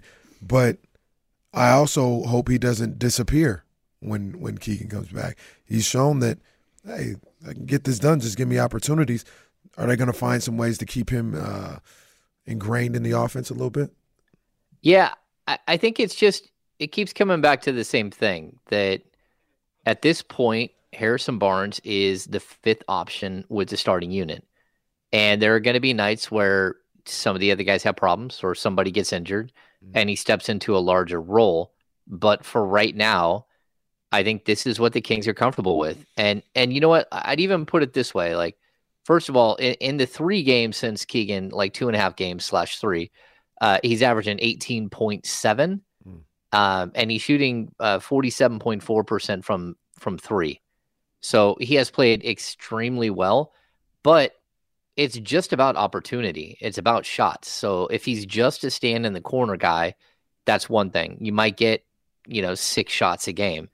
But if he's allowed to go up and start getting into the dribble handoff game and doing the 2-man game with Sabonis, now, he can get right back up to 16, 18 points a game. I think the one good thing about this is, he is the one player in your rotation that's playing real minutes that's over 30. And if you could keep this as like the model throughout the entire season and you get to the playoffs and he's got a bunch of juice left in him because you didn't wear him out all the way through the season, I think that would be a good thing for the Kings. And, whether he's able to step in and have big nights here and there or not, I'm going to say that there's a good chance that he can. I apologize. We've been, and rightfully so focused on Keegan Murray. Do we have an update at all on Keon Ellis? No, that's been kind of one that they've just put to the side for right now. So I'm going to guess that that's a pretty good little injury that he's got there. I haven't at least seen a grade 1, grade 2. It's also, he's a 2-way player. So I believe the reporting on him is totally different. So the team doesn't have to give up all the information on him like they would a standard player. So it's just like when they send Colby Jones down to Stockton, we get, an alert, right? Mm-hmm. And when they pull him back up, we get an alert. When they send Keon Ellis or Jalen Lawson or Jordan Ford down, we don't hear anything. It's on the injury report as these guys are in Stockton. But anytime a main rostered player goes up and down, so just it's one of those quirks of the NBA where the sort of the reporting on it's different. So not to be like goofy, these games don't count then, right? No, they don't count towards the overall number. They don't count towards it's 50, right? So he's technically not with the team. Yeah, okay. And yeah, technically he's not. Okay. I'm just trying to keep track. I say saving some games here for him. Just trying to keep track because, I mean. Well, they did waive Philip Petrusev this weekend. Oh, we hardly knew you. See that, yeah, and he's going straight to Olympiacos from what I've heard. So, it's kind of an interesting deal there, but they had something lined up for him, and he's just gone straight to the Greek League. And they don't have the rights to him or anything else moving forward. So, but what that did do is it bought him some time with that whole weird rule where if you only have 14 players, you only get 90 days of 2-way players. And if you have 15 players, then you get 50 for each of the three players. So we're going to have to see how that works out in the end. But it seems like the Kings have left the door open here for them to add another piece onto the end of their roster, whether it's someone from the G League right now or it's a guy like Ian Ellis who's played really well, and you have an opportunity to bring him up and give him a more of an opportunity with the parent club. So I'm following you here. That move gives them that open roster space where they can convert Keon without cutting anybody on the roster right now, right? Yeah, if they wanted to. Yeah, and I'm not saying that they're going to do that, but I certainly think that they could. Okay. Where's Sasha going to go when he realizes he hates the NBA? That's a good question. It's a good question because Trey Lyles is back, and what does that mean for Sasha? Right. And to be honest, it doesn't mean good things. So Trey Lyles is a guy that, again, I kept saying it, like Sasha, you hope that his ceiling would be like Trey Lyles, and then you watch Trey Lyles play and you forget how good he is. And you're like, you know what? I really like seeing Trey Lyles on the court, and I think Mike Brown feels the same way. He just plays with physicality, plays with pace. He hits his shots, he rebounds. He's a good guy to have on your team. He doesn't make mistakes, and I think that really does. Him and Sasha so far play the same position. And so unless you're going to move Trey over and have him play more minutes at the 5, which might be the case, it's going to be an issue for Sasha. And this offseason really got out of control. Well, this Sasha stuff really got out of control. We got a little excited. You think? We got a little excited. Yeah. Everybody's getting sent over there to watch this guy play. We're getting excited. Mike Brown's there. Matina's there to close the deal. And so my man's got these pretty soon. Jalen Rose is going to be talking about all the DMPs he's got. So wait, let me ask both of you guys this though. Do you think plans changed when JaVale McGee became available? Yes. Because I only asked that because I think they thought, while we would like some size, we'll just go into the season with Trey being the backup 5. Sasha will get those 4 minutes. And I think that was the case. And when JaVale got involved, it kind of flipped the script on that whole plan. Yeah, I honestly think that that's where we kind of went. Although I would say, there are plenty of nights this season where JaVale hasn't played well enough to be in the rotation. And so I think that there could come a point where we're going to see more of Trey, just like there was that moment where all of a sudden Alex Len stepped in and was the big man, the first big off the bench. Like, I just don't think we're that far away from that. I did think that JaVale played extremely well, very, very well against Minnesota. His rebounding, especially late, was tremendous. And I thought he played it was one of his better grouping of minutes that we've seen this season. I was just waiting to see. I was just waiting to see if anything else was on the way. He gave him a compliment. I was just waiting. He showed him love. I wanted to make sure I didn't cut James off before he said, but the sweeping hook shot we could do without. But he didn't. All right. So I'll get the James Loves JaVale shirt up on the website as soon as possible. It feels like we're talking a lot about minutes and minute dispersion. This goal, Keegan's back. Keegan, back injuries are always back soreness, back issues are always kind of weird to navigate. But where happens to Chris Duarte now? Yeah, I mean, is he staring at DNPs again? I don't think so. I mean, we're gonna have to wait and see.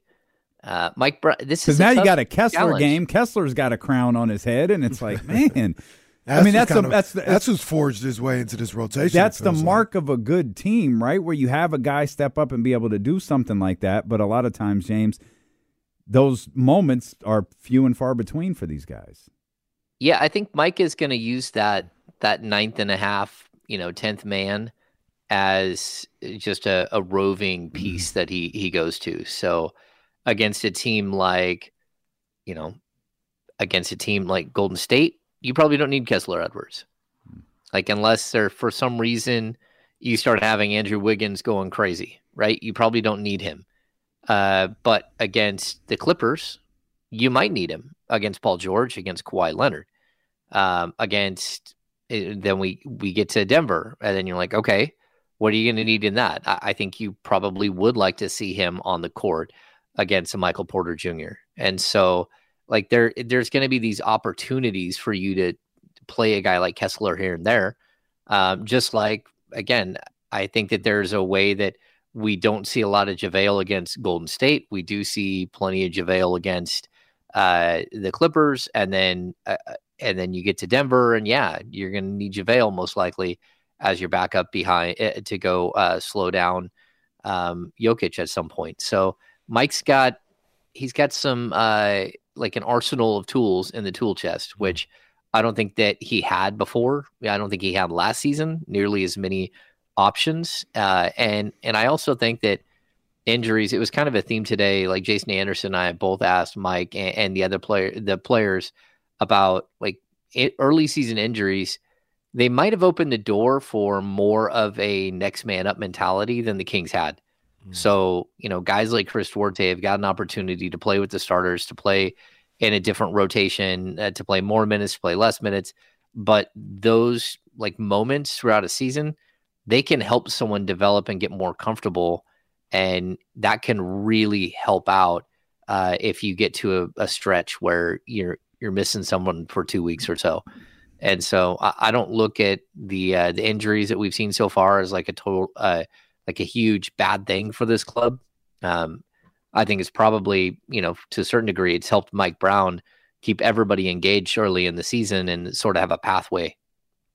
I really like the sign of a guy like Kessler being able to come in after not playing for a whole lot and just do his role and be efficient, and like I said, going up against going up against Anthony Edwards, you're not going to stop a guy like that. That guy, he's special, but you go out there, you make him work, and you do what you can to limit the damage that he does.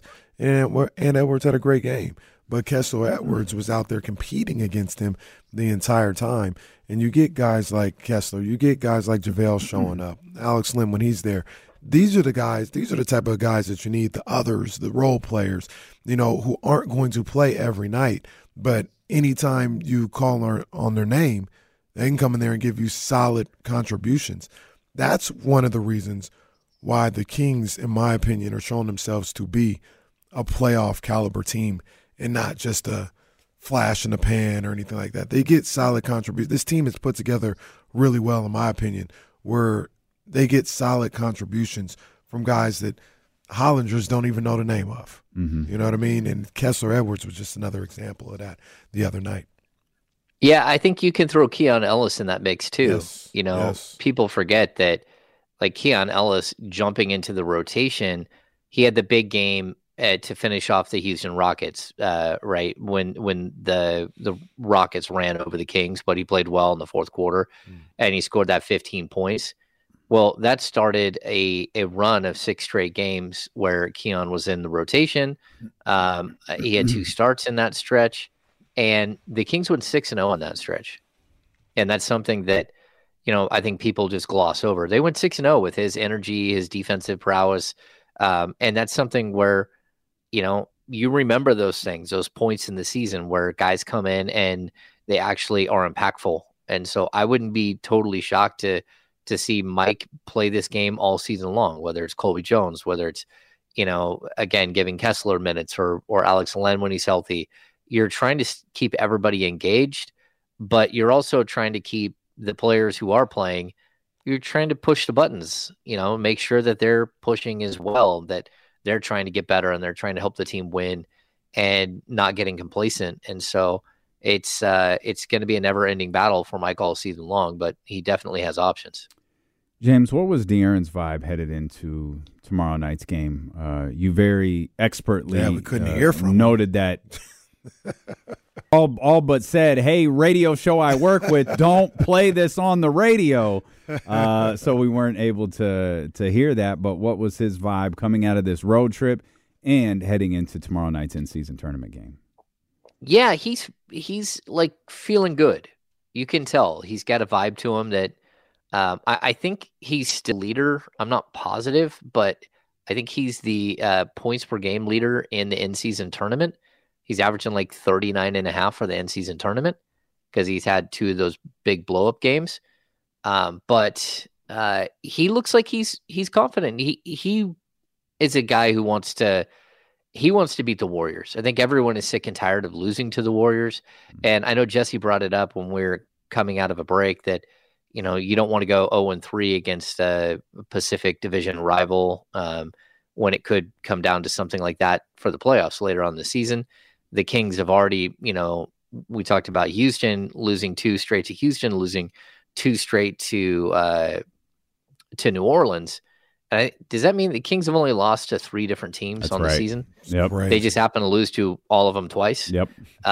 So it's kind of a weird anomaly there. But what you don't want to do is have 5 or 6 teams that you've already lost your the tiebreakers with. And so this is a big game. And I also, they want to play in this this in-season tournament. They're like, this is cool. Like, why not? Why not us? Why not have a good time with this? You know, it's $500K. Let's go get it. And I kind of like that point of view from them. Yeah, I look at De'Aaron Fox and what he's doing and what he did on Friday, going head-to-head with Anthony Edwards. And he put up 32 shots. And you know what, James? I did not care. Right? I'm not saying that's what he's got to do every night, but sometimes it calls for it. And the way that game was being played with them not able to get to the foul line somehow, some way, De'Aaron Fox not able to get to the foul line, I don't want him shying away. Go ahead, take that midi, take those shots. And I think his aggressiveness is something that team fed off of on Friday night. So I just love the way he plays in these games, and I'm looking forward to that on tomorrow night. Yeah, I think you know, he's one of the pieces that has to come in and play really well against a team like Golden State. And we've seen him do it, you know, especially in the playoffs. He was so brilliant before he hurt his finger. And like, look, no one wants to be great more than De'Aaron Fox. So that's a big deal. Like he's on a path. He won the Western Conference Player of the Week. You know, these are all things that he's just like putting in his, like, he's got to have a trophy case at home at this point. And so when we get to the Warriors specifically, this is a game where like you just can't keep losing to the same team. I mean, you can, but that's going to come back and be a huge issue down the road. Like if you've lost 4, 5, 6 straight to these guys, that's not going to feel good. And not only that, but it ties up the in-season tournament. Like if you're not in the tournament, you still have to play games. So, like, again, the games are the 4th and the 5th and the 7th and the 9th. The teams that don't make the tournament, they've got to play on the 6th and the 8th. Mm-hmm. And so what you don't want to do here is, like, all of a sudden have to scramble and play another one of these teams that, you know, whether it's divisional or whoever it is, you're going to have to schedule out another game here. And I don't know how the league has that all set up, but it's pretty wild. I don't think they do either. No, they're just it's like wild, us, isn't it? Jason just Kidd would say. Yeah, because that could be a home game at Golden One Center. Mm-hmm. Like that's wild to me that we have no idea what the 6th and the 8th will be. Now we will know tomorrow, like at the end of the game tomorrow, and not only that, but we'll know going into that game because what the Kings have to do because Minnesota plays at 5:00, and so there's potential for the Kings to already know not their fate, but whether they have to beat Golden State or, you know, it could be really weird where like you got to beat Golden State, or if you lose to Golden State, you can't lose by more than 8. Right. And so it could really come down like. But Minnesota can't win by 20. Like there's yeah, but you'll know that going into the game because Minnesota should be done. So it'd be like, okay, we need an X point win. Mm-hmm. Yeah, so I think it's totally weird. Like the whole way the thing is, and it's really strange that like the Kings, because of point differential, they don't have an opportunity to play for wild card. To play for the wild card, right? Although I think Minnesota does.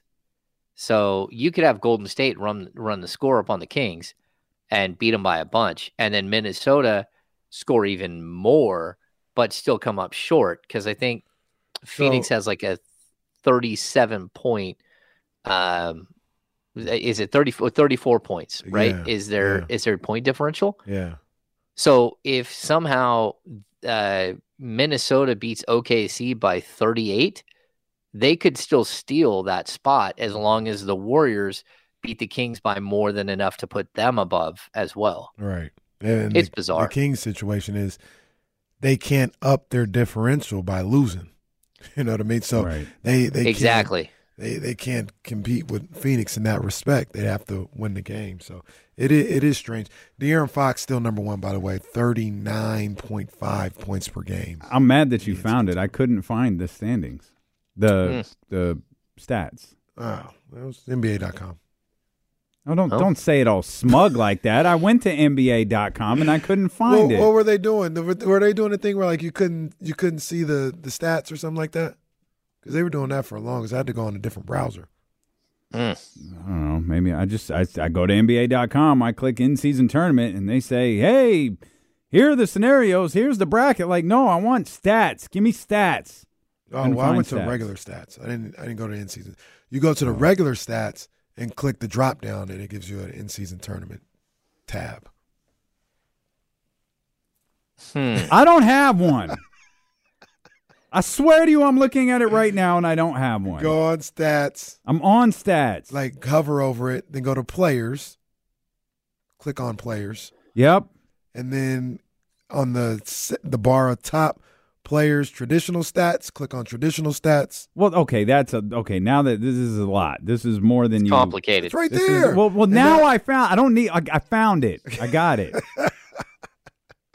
All that matters is De'Aaron is leading. That's all that matters. He's leading, and the rest of the world, like the rest of the basketball game, he's still top 5. 29.9 a night for De'Aaron Fox. 9.5 assists in this one too.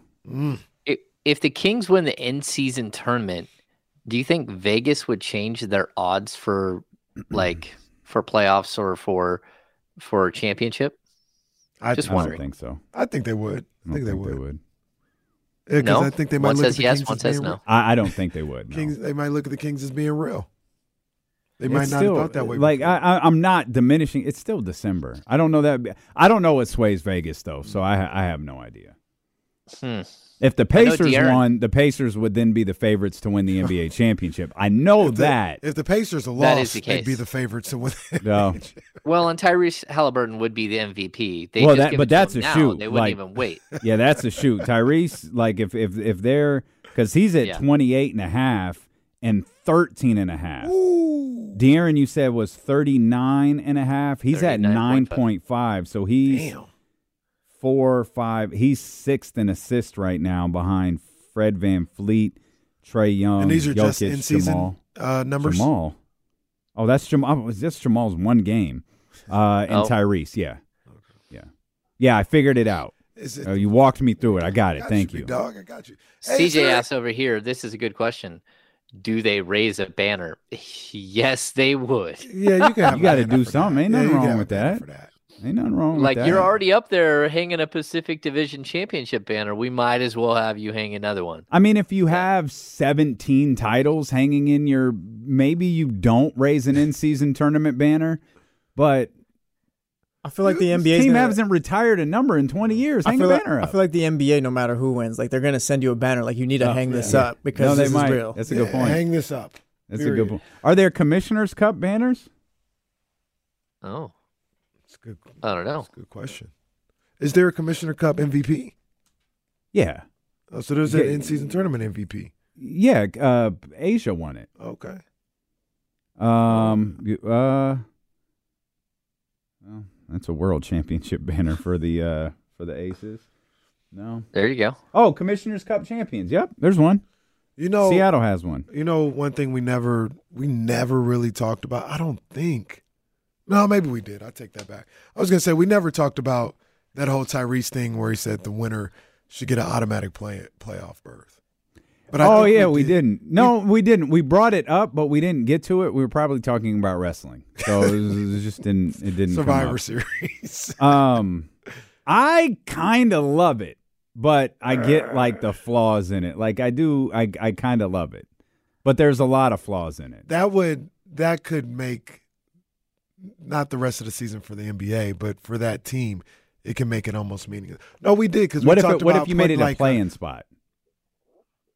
Because that way you have, you have the ability to. I like that better because we did talk about it with Jason Jones, and they were talking about like you'd be no lower than 6, but you could move up. Yeah. I don't like being 6 because sometimes they just want to be in the 6. Yeah. That's huge. Being in the 6 is huge. Yeah, and I think that could affect because I think I used like the Clippers.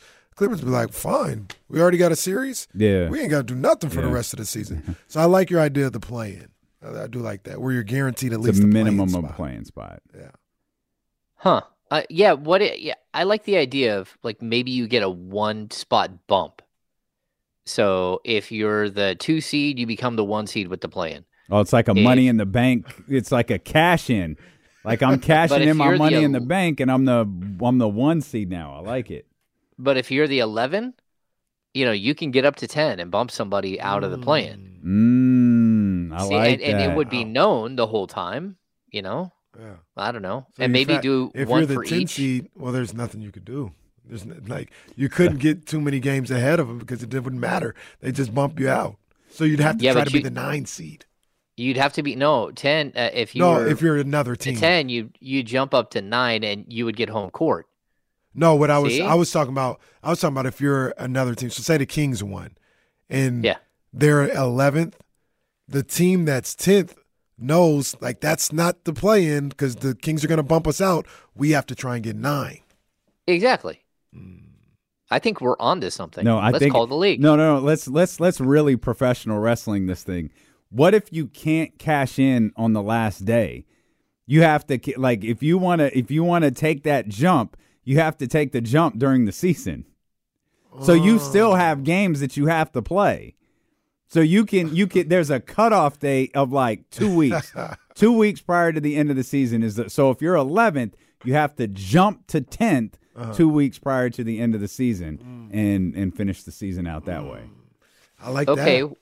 And what if we added another element where if you don't make the playoffs somehow, you get to jump up 1 spot in the draft? Well, see, now we're really cooking because I was thinking the same thing. What if you had your choice? You can be in the play-in or you could be in the lottery. You could be in the top, I won't say 5, 7. That's a lot. Yeah, 7. No, I say just 1 spot, a 1-spot bump. But you could choose. Could always. What if you could hit one player on the opposing team with a steel chair? Just like come up. Oh my God! And they have to play 5-on-4 the rest of the game. Damian, this happened. It was called the first round of the Western Conference playoffs with the Golden State Warriors. Don't give that option to the Warriors. Bro, Draymond going at Sabonis like he's mankind. That's right. Draymond Green out there in a sweatsuit just beating the crap out of him. He would take 4 swings even though he's only allowed 1. Oh, that's what The Rock did, yeah. What happened with The Rock again? They were supposed to do like 5 chair shots, 6 chair shots, but Rock got pissed off because Mankind kept getting up, so he kept hitting him. They ended up doing 1,000. No, he just destroyed the guy. And he hit him 18 times. But I mean, what happened? Why was he wearing the warm-up suit? He had surgery. He had a that's right. breast reduction or something. Like he had some sort of cosmetic surgery on his chest. Come on, Rock. Hey, it happened. What are you getting that surgery for anyway? Well, because he had a little pocket of fat on his boobie that he had to have removed. Well, if it was, so he covered up in an Adidas sweatsuit for like 3 months, and the top wasn't even Adidas. Whatever it was just a black shirt. So we're tying in the in-season tournament to Money in the Bank. What's the Seth Rollins equivalent to cashing in? Like the Kings cashing in last day for the 1 seed, or what's going on? Yeah, that'd have to be it. Cashing in ahead of a game against the Denver Nuggets where they beat them and get a full game separation. It's supposed to be Nuggets versus the Lakers. Here come the Kings. What I would love is what the hell? To just be able to hop on a plane and go play whatever No, it's team the Aaron they running want. down the entrance of the Pepsi Center. If they made a giant coin and you had to physically cash it in, like I like that. Here's your coin, Yep. like the David Stern Memorial coin. We talked a little bit during the break about like how this is playing out, and you're not getting the scenario that we talked about in the offseason, like of San Antonio getting in here. But look at what's going on in the East. You got Indiana, Milwaukee. Well, I got Indiana in the playoffs, remember. True. But, I mean, that's still probably a surprise to casuals that Indiana's on there. Sure. Indiana, Milwaukee, Orlando. Winning their group. Orlando's New York is in there. You got no Boston. You got no Philly. You know, you got no How Detroit. is that possible? Boston's lost 4 games. Did they lose all their in-season tournament games? They're 2-1 in the in-season with a even point differential. Oh, jeez. Yeah, the Magic game hurt them. They're just not good enough, clearly. Wow. I mean, you got no Detroit in here. Blow it up. Break up Tatum and Brown. Yeah, time for the yearly conversation, fellas. Hey, their court was fire. I blame Boston's Zingis. court. Boston's court was fire. Yeah. You blame who? Porzingis? Yeah. Porzingis hurt. Just blame the unicorn. How long is he out, Jesse? It's you know what? It's a calf strain. He'll be fine. We need him for April and May. It's a calf strain? Yeah. I don't like that face he made either. He's fine. He's fine. That's one You're long right, buddy. calf He's fine. muscle. He's You just need him ready for the playoffs. We did mention this a minute ago. Phoenix has won 7 straight. Yeah. Like they put it together after, and there's still no Bradley Beal. No. And there won't be a Bradley Beal for a while. I'm a little surprised. I am too. But it's how many? What are they? 11 and 16. KD, I think, has played all 17 games. KD didn't play yesterday.